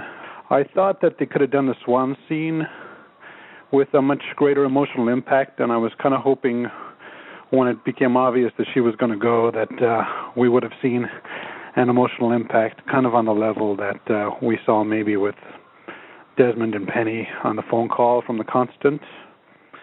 A couple of other things. This was really the first time that I could say that I really sympathized with Ben when Darklock, as they are calling him, pointed out to him that after he's given up so much, why wouldn't he want to kill Jacob? And in that particular scene, I think for the first time I really, really actually felt on the side of Ben. Anyway, thanks for a great podcast. I follow it here in Tokyo all the time, and going to miss you guys for the next 8 months just as much as I'm going to miss the show. So let's hope the hiatus goes by nice and quick. Thanks again, guys. Have a great break. You certainly deserve it. Thanks. Hi, Ryan and Jen. It's Jason from Tulsa. First-time caller. I was just calling because I watched the final episode of Lost, and I kind of got some questions. I would hope that we're not done hearing about Jacob. I'm a little confused because in the episode, Richard Alpert says that he's ageless because of Jacob made him that way. Well, if Jacob has been alive through many centuries, and he can make Richard Alpert ageless, well, then how can Ben just kill him with a knife? I mean, that would seem to me that he's not a human. At least it would seem like they killed him off awfully easy to me. So anyway, I would hope that we would learn a little bit more maybe next season about Jacob. I hope they're not done with him because we did learn a lot about him in this episode. Anyway, just want to see what your thoughts were on that. Thanks a lot. Thanks for those calls. So Marie, said she's either hated or loved season finales. She doesn't know what to make of this one. I don't quite yet either. And I think that's common. And I like that even on our blog and even on the web, people are like, I can't believe you liked it, or I can't believe you didn't like it. I mean, people are utterly shocked that the other opinion exists. So it's very polarizing, this episode. So I can go with that. But in any case, she has her list of things that she wants answered in season 6. I think this is probably a great topic for like a listener show or something. But what is your list? I mean, she had Drive Shaft Ring, and we talked about that a little bit. Rose and Bernard, obviously hot topic of conversation. And Annie, yes, Ben's little friend Annie. What's your list? Well, Annie's up there. I don't think they've really explained the numbers to any significant degree. The numbers, yeah, I guess and so. I definitely need answers on that. And also, I really want to know the final word on Claire.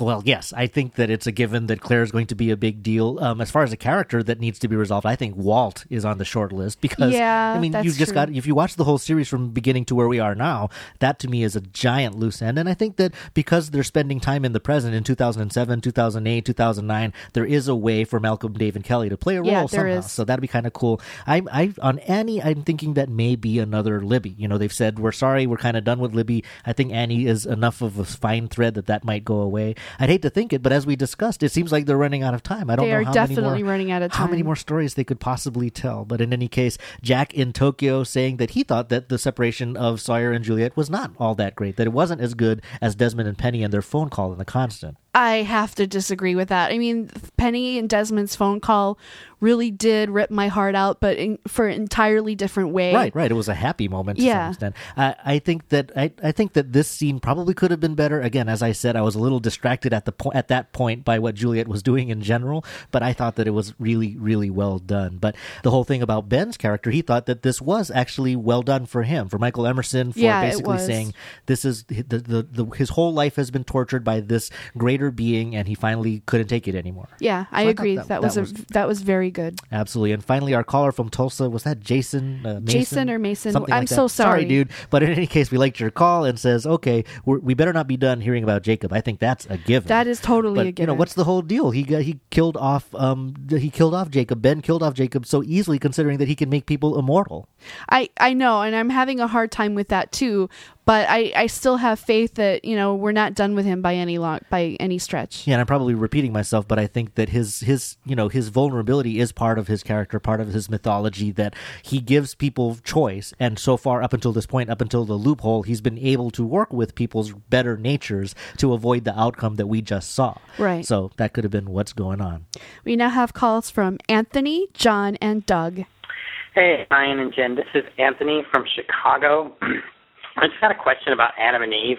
Everybody keeps saying it's Rose and Bernard, which is a good possibility because I can see that because they're the only ones who are living, like Jacob said, in peace and harmony, unlike everybody else. However, I still am questioning why Faraday's mother, when he was a little boy playing the piano, was crying.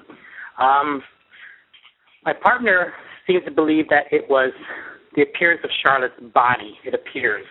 And he's pretty sure that Charlotte's body is placed next to Faraday's body in the cave because he had told Ellie when she was 17 that it was the only woman he loved was Charlotte. And that kind of makes sense. It kind of sounds really sad, too. And I'm kind of hoping that's true. but it probably is. So I'm just leaving you this message. Thanks. Ryan and Jen, this is John from Atlanta, second-time caller, devoted listener. And I want to talk specifically about Christian Shepherd.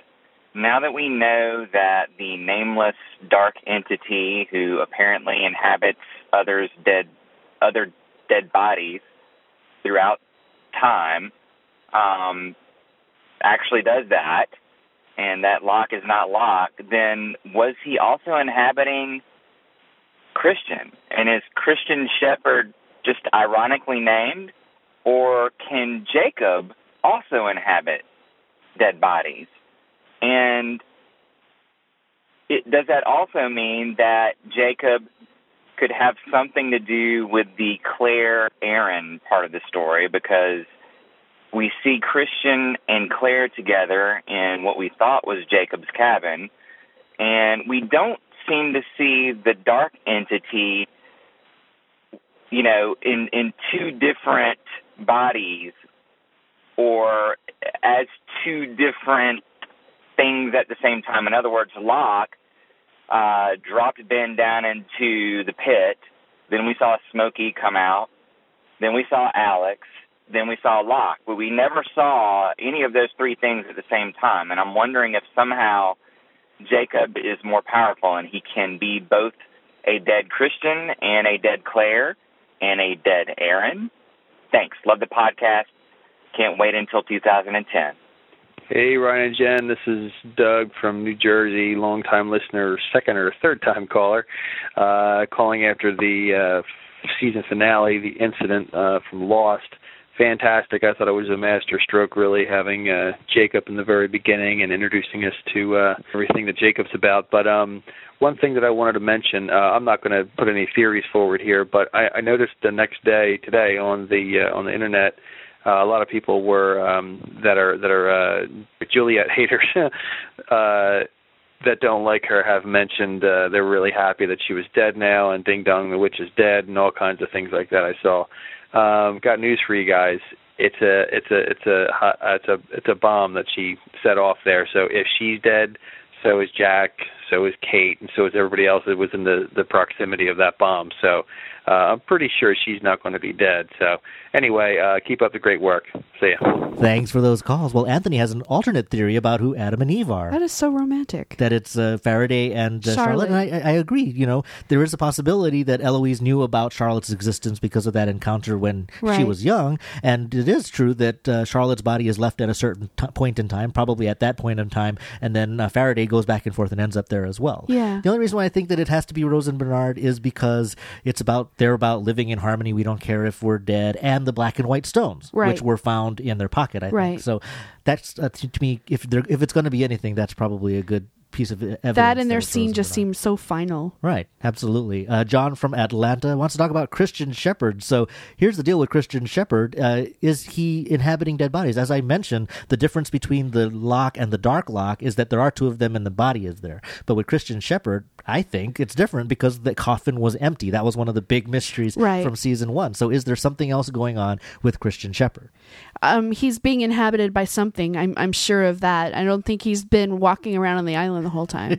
Well, I think because we've seen Jacob bring Locke back to life supposedly after he falls out of the building, that maybe Christian Shepherd is Christian Shepherd brought back by Jacob. That could be one way to look at it. And the other reason why is because we've been meeting characters like Roy, and so we see Roy, we see Christian, we see Jack, we see Aaron. So there's this whole lineage of people in the Shepherd line that are tied to the island. So that could be what's going on with them in any case. But a lot of good thoughts about Smokey and everything. And finally, Doug from New Jersey says, here's the thing. Everybody's happy. I don't know who's happy that Juliet is dead. That's insane. I'm not. But in any case, it's true. And I think that's what they're leading us with. If she was dead, then anybody in that pit's got to be dead. So the same fate should be awaiting all of them. What do you think? I think she sustained a pretty bad injury when she fell. Well, I think that despite the blast, no matter what happened in the final moments, I think she was doomed. Well, the difference between her and the other characters in the proximity was that she was not visited by Jacob. Right. So she might not have gotten the Willy Wonka pass out of there. We've got calls now from Dixon, Michelle, and Jesse. Hello, Jen. Hello, Ryan. It's Dixon again from Nashville. I don't even know what to say. This episode was so phenomenal.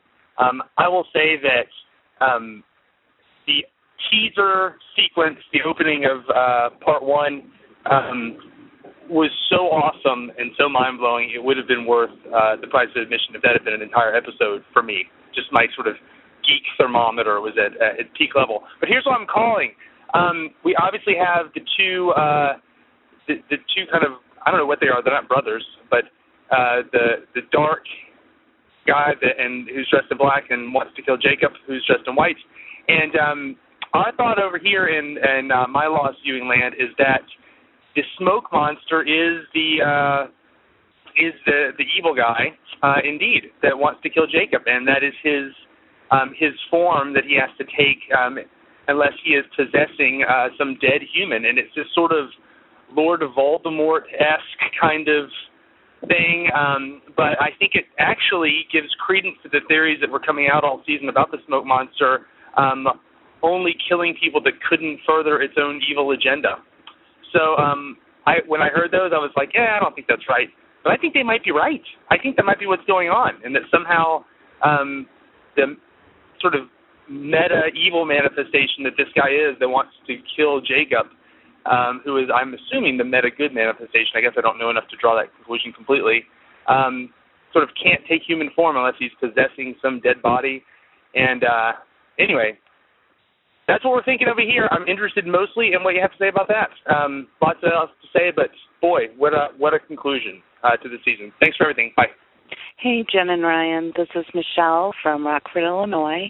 I just had to call because my husband has come up with the daddy-o of all crackpot theories. First of all, last night's episode was the best Lost episode ever.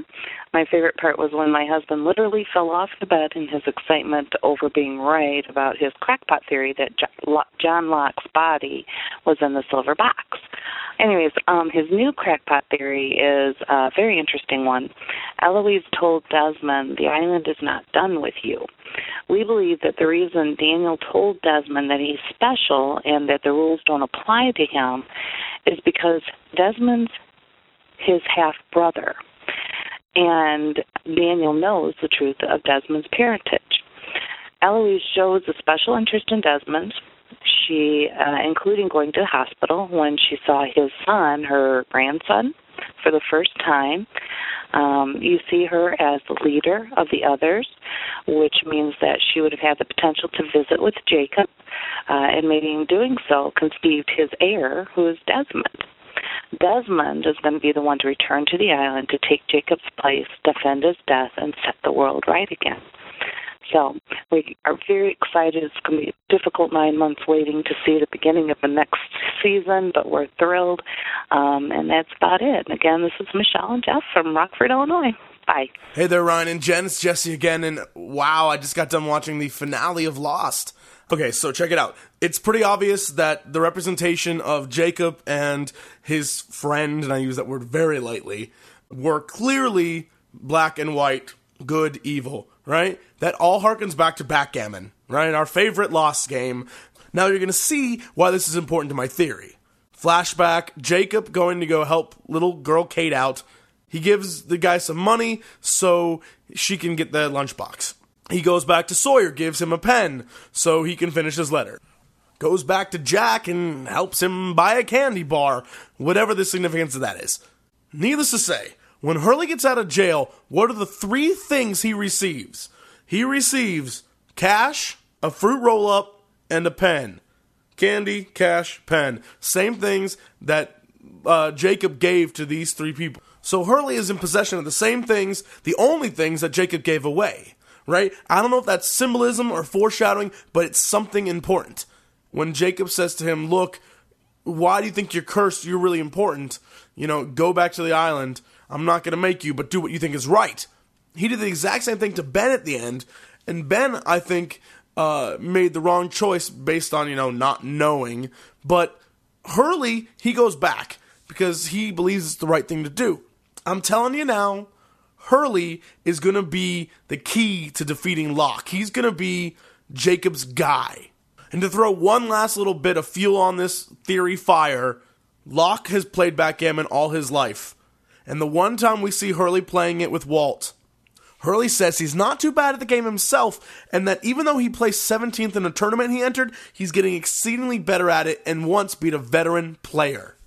To me, I believe this is proof that Hurley will be the counterbalance to whatever it is that took over John Locke's persona. And I cannot wait to hear your thoughts on this. So have at it, guys. Thanks again, Ryan and Jen. I'll listen. Mahalo for those calls. Well, Dixon's sharing more thoughts on the smoke monster and the theory that it is anti-Jacob when he's not playing puppet master with somebody's body. But he says that, hey, so what has that smoke monster been doing when it's been visiting everybody from Locke to Mr. Echo? Was it not judging them as good or bad or repentant or not repentant, but instead just saying, hey, are you of use to my master plan here, or are you useless to me? I think he's definitely judging because, I mean, he passed some sort of thing on Mr. Echo. He decided from Echo's memories that he was not sorry for what he did, or and something then like he that. died shortly thereafter. I definitely feel a strong sense of weighing somebody's worth. I do feel that when we see anti-Jacob, though, at the start of the episode, that's sort of what he does. He sort of says, here's humans, they're flawed, they make mistakes, so if there could be a way that it is judging and still is doing the same thing. The only other reason why I think that it's not just trying to see if you're a useful puppet is that I think Mr. Echo would have been an awesome person to keep He around would have, yeah. if you were judging on that basis. But he thought that this episode was great and was worth the price of admission just for that opening scene. And I'd probably have to agree. Yeah. We spent the most time talking about that. Michelle and Jeff from Rockford with their crazy theory that Desmond is Eloise's son. Oh, boy. A half-brother to Faraday. Wow. What But do you- how? I mean, we have Faraday, who is Widmore and Eloise's son. We have Penny, who is Widmore's daughter by some unseen person. How would Desmond fit in? I mean, Well, I like the suggestion that Eloise might have been impregnated by Jacob. That, he's sort of the son of a god, kind of almost like a Jesus character or some, because remember, Alpert says when she's pregnant or whatever, he says love is complicated. Can you imagine if that's why it's complicated? She's that's pregnant a pretty big complication. that it's her job to be the vessel of the child of their leader? I don't know. I think that I agree that that's a way out there theory, but crazier things have happened. And frankly, if you're going to talk about mythological stories and stuff, I think that sort of thing happens all the time. And Henry Ian Cusick does make a pretty good Jesus. I would agree. Well, we'll see if that's where they go with the story. And finally, Jesse pointing out that backgammon. It's all about backgammon, and Hurley is the key to the whole game. He's our Australia. What do you think? Games are all over this show. Risk, Connect Four, all kinds of games. So I can see that. Well, the thing that he says that blew my mind was, you're like, why does he give Jack a candy bar? Why is that important? He gives money to Kate. I mean, the three things that he gives to other characters, those are the three things that Hurley already had in his possession and is returned to him when he gets out of prison. That's a heck of a connection to have made. I don't know what that means. I agree. I don't know that it could be significant, though. And Hurley, wouldn't it be awesome if it's Hurley who is key to the entire story, because he is the one who's been blessed with the numbers? I mean, we don't know what the numbers are, but if there's anybody whose lives has cycled around the numbers, it's him. And everybody loves an underdog. Right. So, boy, I mean, can you imagine him being the force that has to vanquish the great evil anti-Jacob at the climactic end of the entire series of Lost? I frankly would not be disappointed with that particular I'd love twist. to see that. So let's all root for the great Hurley to save us all. In any case, we love all of the calls on the Lost Line. We, of course, can't include all of them. And as you can see, with us well past an hour and a half, this jumbo-sized episode of the transmission, that we can't include everything. But we listen to it all. We love it all. And we just got to get to some of our blog comments and emails. We have over 380, almost 400 comments on our blog as we record this. So let's get to just a few of them. Stacy writes, I hate Damon Lindelof. I hate Carlton Cuse. How dare they give us this episode? Sit back and laugh at us, then make us wait 8 friggin' months until the next episode to tell us what's going to happen next. P.S. Awesome episode. It may replace The Constant as my favorite, but I haven't decided yet since Desmond wasn't in this one. Very true. And I love Rose and Bernard's perspective on the whole thing. Gotta say, great comment there. Carol also writes, I really love this episode, and one of the main reasons is that nothing was predictable. There are so many shows where I feel that I could have written the script since I know exactly what will happen. I know now above anything else that that Damon and Carlton have a firm plan in mind, and all will make sense one day. So many pieces coming together. I have all the episodes from this season on TiVo, and I'm going to watch them all again. So 2 very big thumbs up there on the episode. We should get to, though, a lot of our commenters did help us figure out some of the things that needed translating in this episode. What lies in the shadow of the statue? Kyle in Delaware says, the one every person serves. John from Florida says, that which we will all serve. Mirepoix from Montreal, it may mean the one who has saved us all, but servo has other meanings like observe or take care of or look after. The use of the direct complement declension makes me lean toward both saving but also towards the one who has been observing all. So a lot of people had thoughts on sort of in similar sentences, but clearly there's a couple of words in there that could change the meaning significantly. Latinlanguage.us, which sounded to me like an authority on it, actually wrote a blog post about this lost episode and that line, and they're sure that the translation of who lies in the shadow of the statue is he who will protect us all. In other words, someone who preserves or saves somebody. Not save in terms of like Jesus saves, but just sort of giving somebody sanctuary. Right. So in many ways, that could be, in fact, what we saw in this episode. Now, what about the weaving that Jacob was working on? What was written on that thing on the wall there? According to Stubble, the Greek is verse 6.180 of the Odyssey. May the gods grant thee all that thy heart desires. Also, when Ben and Fake Locke go to see Jacob, a fragment of Odyssey 24.402 is shown. Hail to thee and all welcome, and may the gods grant thee happiness. So I kind of like that. I mean, the Odyssey is not a short story, No. basically, and I think what they might be showing is sort of how long Jacob's been around, because he has the time to basically write the Odyssey in a loom. But definitely some possibly significant lines there, specifically that first one, may the gods grant thee all that thy heart desires. And Alex from Greece, so he would know, says that the first one, he goes off on the first one, he says, the first Greek quote is spoken by Odysseus to Nausicaa when she discovers him and offers to help him. Odysseus's last stop before arriving back to his homeland Ithaca was Sherry Island, where the Phoenician people used to live. He swims ashore on the island where, naked and exhausted, he hides in a pile of leaves and falls asleep. The next morning, he's awakened by the laughter of girls, and he sees the young Nausicaa, who has gone to the seashore with her maids to wash clothes. He appeals to her for help, and the quote at Jacob's place in the beginning of the episode is a quote taken from that exact part where he tries to appeal to Nausicaa for help. May the gods grant thee all thy heart desires. So, very cool stuff. You gotta love a show that can mention Stephen King in one episode and the Odyssey in another. Oh, yes, and of course, Empire Strikes Back. Of course. James from Los Angeles writes, this new meta story about Jacob and anti-Jacob is thrilling to me. Moral choices, free will, and perpetual time loops that don't change unless you transcend the system. Desmond pushing the button for love, Jack throwing the bomb down the hole, extreme choices, human choices. I don't know where it'll go, but taking the deep backstory to something higher than Widmore and Ben seems like the right move now. Lost was always a story that got bigger with each season, but that stopped in the last 2 seasons when the Ben versus Widmore became the chess game, and this seemed trivial to me. I am happy that the producers have grounded our story in a larger context now with more profound implications. Absolutely. It's getting bigger than us all. And similarly, Jennifer emails, the 2 words I've been using to describe the season finale are sheer brilliance. The creators are taking the show to a place I only hoped they would go. With all the sci-fi time travel elements of season 5, the philosophical and religious undertones of the show have taken a back seat. But the finale brought it all back to the forefront by posing meaning of life and good versus evil questions and setting us up for a cosmic battle between light and darkness with men's souls on the line rather than a physical war between 2 mortals seeking power, money, and a control of a piece of land. Some fans have suggested that Lost is not the opposite of found, but is actually the opposite of won, as in a game. And maybe they are right. The Losties do now appear to be pawns in something much larger than themselves, something that's been going on long before their time, and something that makes overused words like purpose and destiny start to have meaning again. Rich in Cleveland writes, all hell is going to break loose. Words are never inconsequential on Lost. I haven't kept a running tally, but we must have heard at least 40 references to hell over the years. Anti-Jacob believes human nature has proven him right. Even Jacob's chosen candidates devolved into selfishness, corruption, and chaos.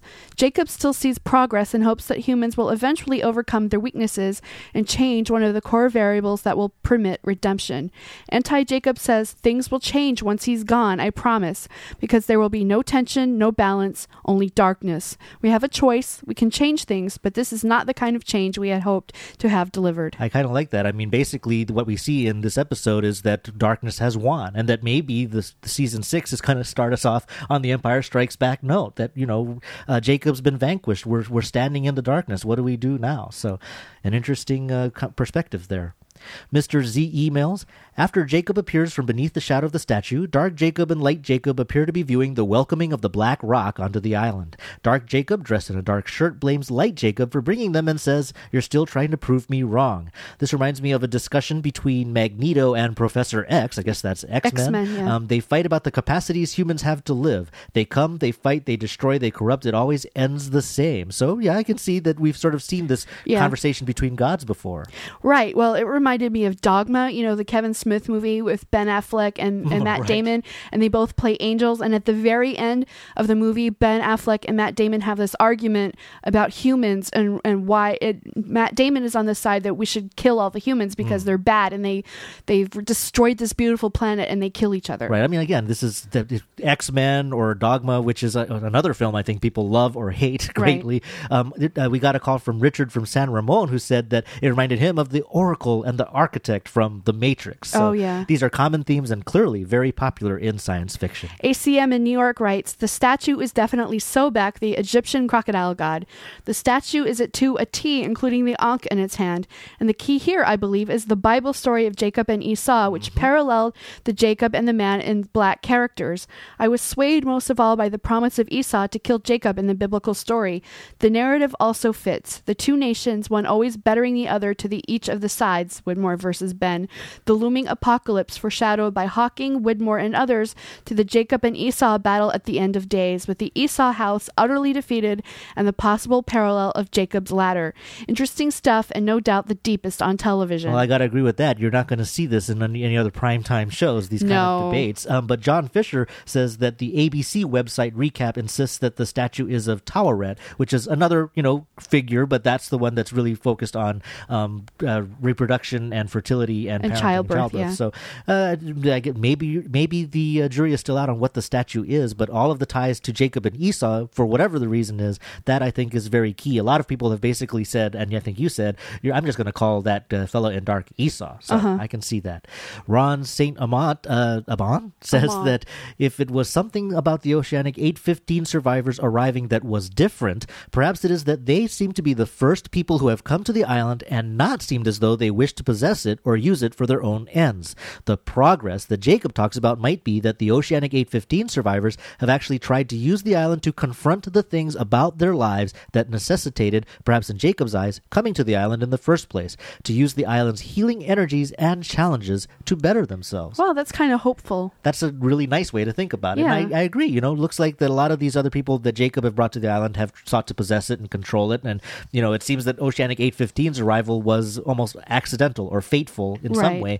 And we have said, maybe way back when we were saying that the whole island was purgatory, that's sort of the role of the island, is to help them work that all out. So I think that's an interesting perspective. I also am beginning to wonder, a lot of people on the blog are trying to come up with a way that Jacob is actually not a good person. He might actually be a bad person. And certainly by bringing people to the island who have to go through this cycle and having a game played with them can in some ways not be a good thing for them. But in any case, a great way to think about it. I Want Desmond's Hair writes on the blog, I'm in it for the long run no matter what happens, but this episode really rubbed me the wrong way.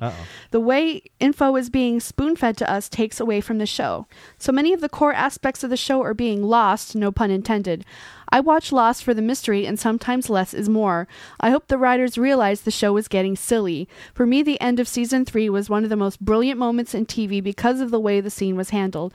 I just hope Season 6 feels more like the Lost I have grown to love. Well, so someone who wasn't a big fan of the episode, and I can see that, again, if you were really invested in some of the more basic mysteries of the island, when you start talking about Egyptian gods and battles between good and evil, kind of like a Stephen King The Stand kind of development, that could rub you the wrong way. But is he hopeful that Season 6 is going to be more like Season 1? I think that's a possibility as well. I think we could be seeing that. Because, Season 2 and Season 5 clearly were both kind of disorienting seasons. Yeah. And I think they're going to show us that the anchors of the show are hopefully the first and last seasons. I mean, we're going to have to put our faith in Damon and Carlton, again, that they know what they're doing. Danny writes on the blog, I am having a hard time suspending disbelief on the fact that a bomb rigged to detonator impact by Saeed can fall hundreds of feet and not explode, but bang a little rock against it and pow! I know they had to make Juliet's death heroic, but there could have been a better way to do it. I'm just glad that we didn't have to see her ripped in half, which is what I thought was going to happen with the chains. To me, she was the strongest female character and one of the strongest characters, period, and I'm sad to see her go. Well, we don't really know what happened with the bomb. I mean, the bomb could have gone off, or they could have flashed, or a number of things could have happened. Well, the thing about Saeed, though, and we discussed that, what are they saying? Either he's really that incompetent with rigging things, or maybe he was actually trying to sabotage Jack's mission at the last minute. That makes it more interesting. But in any case, I agree that Juliet's character is one of the strongest on the show and one of my top 2 actors on the show. Absolutely. And what I think is key is that they weren't in the show from the beginning. So if there's anything that Lost does that's brilliant, is that they're not afraid to give us an ensemble show and give us new characters that could somehow and sometimes be even more powerful. I certainly hope we see more of her. Mama Pax writes, I think you are a little hard on Juliet. She knew how Sawyer felt about Kate as he had shared those feelings with her. I think her own insecurities from her previous marriage and all her manipulation by Ben contributed her huge insecurities and her personal belief that Sawyer could never love her as much as he loved Kate. She says she knows he would never leave her and she loves him for it, and that implies that she is willing to let him go so that he can pursue Kate. Why the heck is Sawyer always looking at Kate? Just maybe what Juliet perceives as the truth is the truth until, unfortunately, like so many of us, Sawyer didn't realize what he had until he lost it. And, if you go back to season 1 and season 2 when we were arguing about Jack versus Sawyer with Kate, I can see that especially if you were invested in the potential romance between those two characters, if you were a skater, then this is the right way for the story to go. I just think that I had really, unfortunately, become a fork, a Juliet or a Burke, a fork, a Ford and Burke relationship person, and I thought that their relationship was strong, that's what they were showing us with their 3 years together in domestic harmony. So it was hard for me to let that go. But I guess for the sake of the story, I'd be willing to say that there could be something there that Sawyer never got over Kate, and that Juliet, being the mature person that she is, was kind of willing to let him go. I just don't know. I'm not necessarily hard on Juliet, though. I think, again, it's more what happened to her character, and that we had to see her storm off from her parents' divorce and then try to break up with Sawyer. I just thought that was a little weird. Bill comments on the blog, people keep mentioning that Juliet set off the bomb. What makes you think that the bomb went off? If this is the device that Dharma builds the Chernobyl concrete wall around. The white at the end, I believe, was the flash moving them forward in time. Jacob says they are coming, which I think is the Losties coming back to the present. When Jacob dies, it pulls the Losties back to the future. That event occurred just as Juliet was banging the bomb.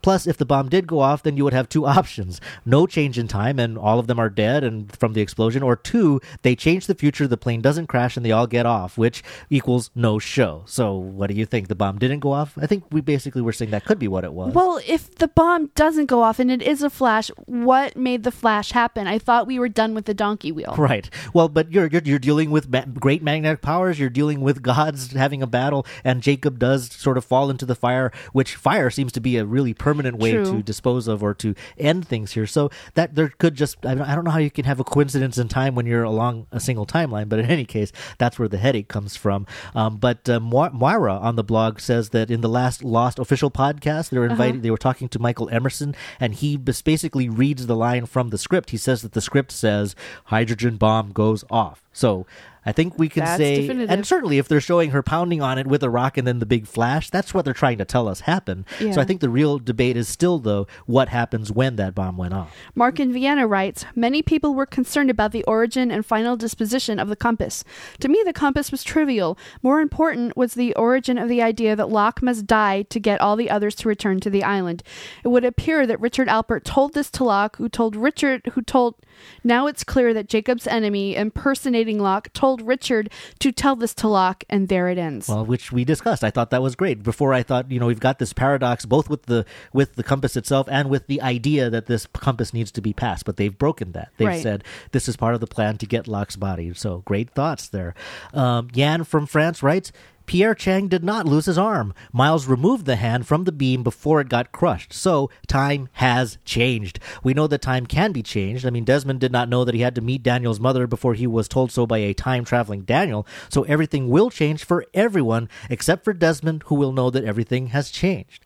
So this is someone who thinks that the Flash does do, to some extent, what Jack wants it to do to sort of reset everything, because he feels that that injury that Pierre Chang suffered is not as severe as the one he actually had. I don't know. I saw blood and it looked pretty bad to me. Yeah, I think that could still end with an amputation for him. And, the whatever happened really seems to be what the point was, despite, Faraday's attempt to change that. I think really that's kind of the point, the conclusion of season 5. But it's an interesting thought that for whatever reason, I do like anybody who says that Desmond is key, because again, there wasn't enough Desmond here for this story to resolve. Oh, right. And I think he has to be special. And for him to have a unique memory of what happened on the island, even though everybody else might forget, that could be an interesting way to go as well. Stubble writes, there are 3 hints showing that Christian Shepherd is real. The tennis shoes, the fact that Jack opened his coffin and he was missing, unlike Locke, who was indeed in the coffin, and the fact that he tried to get the 06 back, which was also what Jacob wanted, as his visit to Hurley showed. Christian never interacted with a fake Locke post-316. He only interacted with the real Locke, and he was indeed speaking on Jacob's behalf. Christian's shoes that Ray gave to Jack will be the clue that Jack will need to recognize the real Deadlock from the fake one walking on the island. I really loved this comment. I mean, it kind of made my brain pop, and it makes me want to watch the last 5 or 6 episodes of season 5 because the shoes. Right. I had discussed that, Christian Shepherd's body was missing from the coffin, so that's different than what happened to Locke. So there you got that. But yes, you may have 2 different Locks, only one of which is the one that is the correct one because of the whole shoe thing. That could be key. Yeah. It just blows my mind. I like that a lot. And the fact that he was acting on behalf of Jacob because Jacob wanted to get them all back to the island, I think that's a good way to look at that too. So yeah. A number of excellent thoughts that will really give you something to think about if you rewatch season 5. Eva from Estonia, writes, about Rose and Bernard being Adam and Eve, do bodies really decompose into skeletons in just 30 years? I couldn't find anything about that exact time it would take human bodies to decompose in a cool, dry place like that cave. And if our losties did flash into the future or past, I suspect Rose and Bernard flashed with them. So what do you think?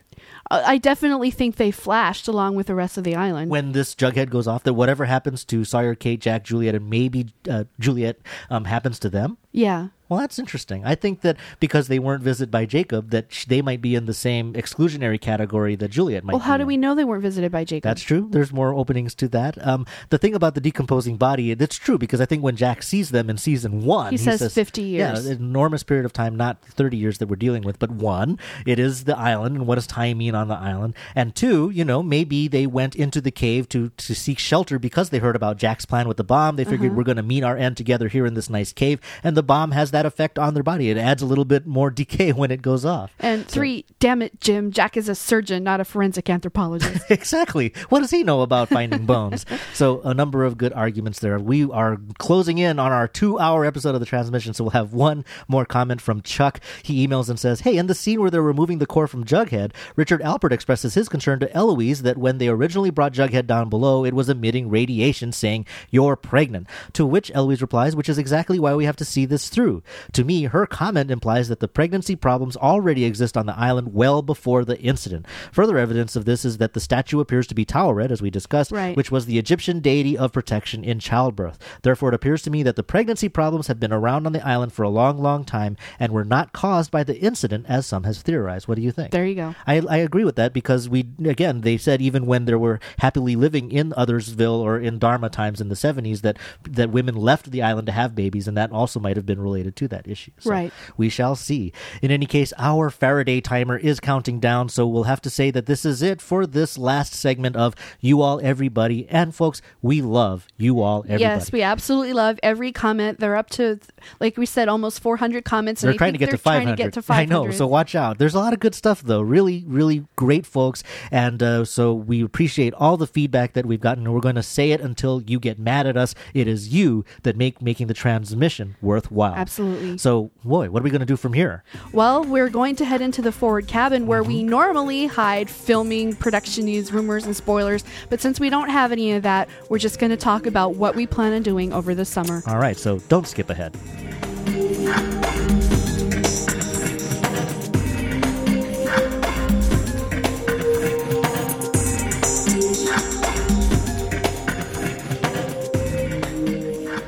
Welcome to the Forward Cabin, the forward-looking part of the transmission. And I got to say, looking forward, it seems a little dark, but don't despair. There is stuff in the future. Now, as we've mentioned, we're just sort of the old fuddy-duddies of the Lost podcasting space, and we're going to take a brief break. We need to rest. And we encourage you to as well. You can rewatch episodes, pick up some of the books, but get out, get some sun. I think go to the beach. Yeah, we're going to the beach, if you can get to a beach.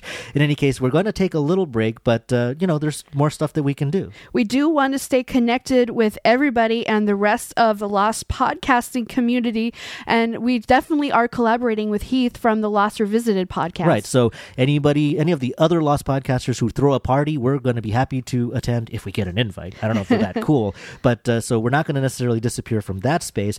And as I mentioned briefly earlier, we're thinking about maybe doing a listener special, in the sense that we're happy to maybe do a podcast if we don't have to do altogether that much work.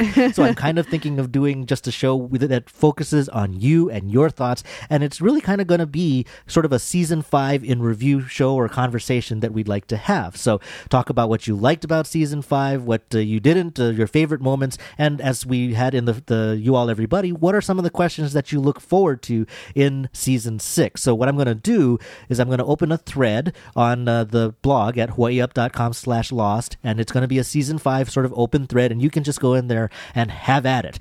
Whether that becomes another podcast during the hiatus or not, I'm not sure. It really depends on you. But even if it doesn't, like I said, it's having the conversation that we find really valuable. If you do want to express your thoughts with your voice, we are switching telephone numbers. Yes, a brand new Lost line that we're at least going to be trying out to get ready for Comic-Con and season 6. So we're going to change the number, in part, I got to say, because this number helps us transcribe what you say. So in any case, if you want to chime in on season 5 and use your voice, here's how you do that. Call us at 202-684-6084. That's right, 202-684-6084. And whether it's for the listener special or just because you want to share your favorite rhubarb pie recipe for the summer, frankly, we'd love to hear from you. Whatever you're willing to share, we'd love to have it. One thing is for sure, though, we're absolutely psyched about Comic-Con coming in July. I mean, it sounds like there's going to be some big stuff coming up. Damon and Carlton says they have a lot of stuff planned that they are excited about, and since it is the final season, I'm expecting something really big. Yeah, they're saying it's their last Comic-Con, as we suspected, so we are very thrilled to go, and we are going to share everything we can from San Diego. I'm not sure if you listened to our reports last year. It was sort of a mix between a, wow, kind of, this is what our experiences are like, this is San Diego, we love San Diego, and there was a lot of Lost content. I'm not sure if you want the stuff that's outside of Lost, but really, it's an exciting trip, and we'd like to have our friends come with us. And if you're there, we'd like to meet up with you. Absolutely. We'll give you an update later on, maybe in the blog or during the season 5 podcast, about how to get in touch with us if you are in San Diego. Yeah, we'll put out my phone number again. You can, of course, follow us on Twitter. I'm Hawaii. Jen is Kilinahe, K-I-L-INAHE. Just, whatever if you need to catch your own Black Rock ship to San Diego, then go ahead and do it, because I think it's going to be a great time. And then again, after a short break, what are we going to do? After Comic-Con, we plan on digging out our season 3 DVDs, rewatching them, and giving you our thoughts on them. Yeah, we're going to do the same thing that we did during the last hiatus with season 2, and we're going to take it episode by episode. Who knows if we're going to finish it, but as we've learned today of all days, rewatching episodes after some time to think about it kind of make you enjoy them more. Yes. So having that perspective on season 3 will be great. So that's our plans for the next few months. We hope you have some fantastic plans as well. But that means that's it for this season 5 finale episode of The Transmission. Remember, The Transmission is powered by you. So if you have thoughts on season 5 as a whole, favorite moments, characters, plot twists, recipes you want to share, feel free and call us at 202-684-6084. Email us at lost@hawaiiup.com or comment on the blog at hawaiiup.com/lost. All right, folks. Good golly, that was quite a ride, a fantastic season. And once again, we'll miss you all during the break. You enjoy it. And thank you for making The Transmission so rewarding. Take care, everybody. Stay lost. Aloha.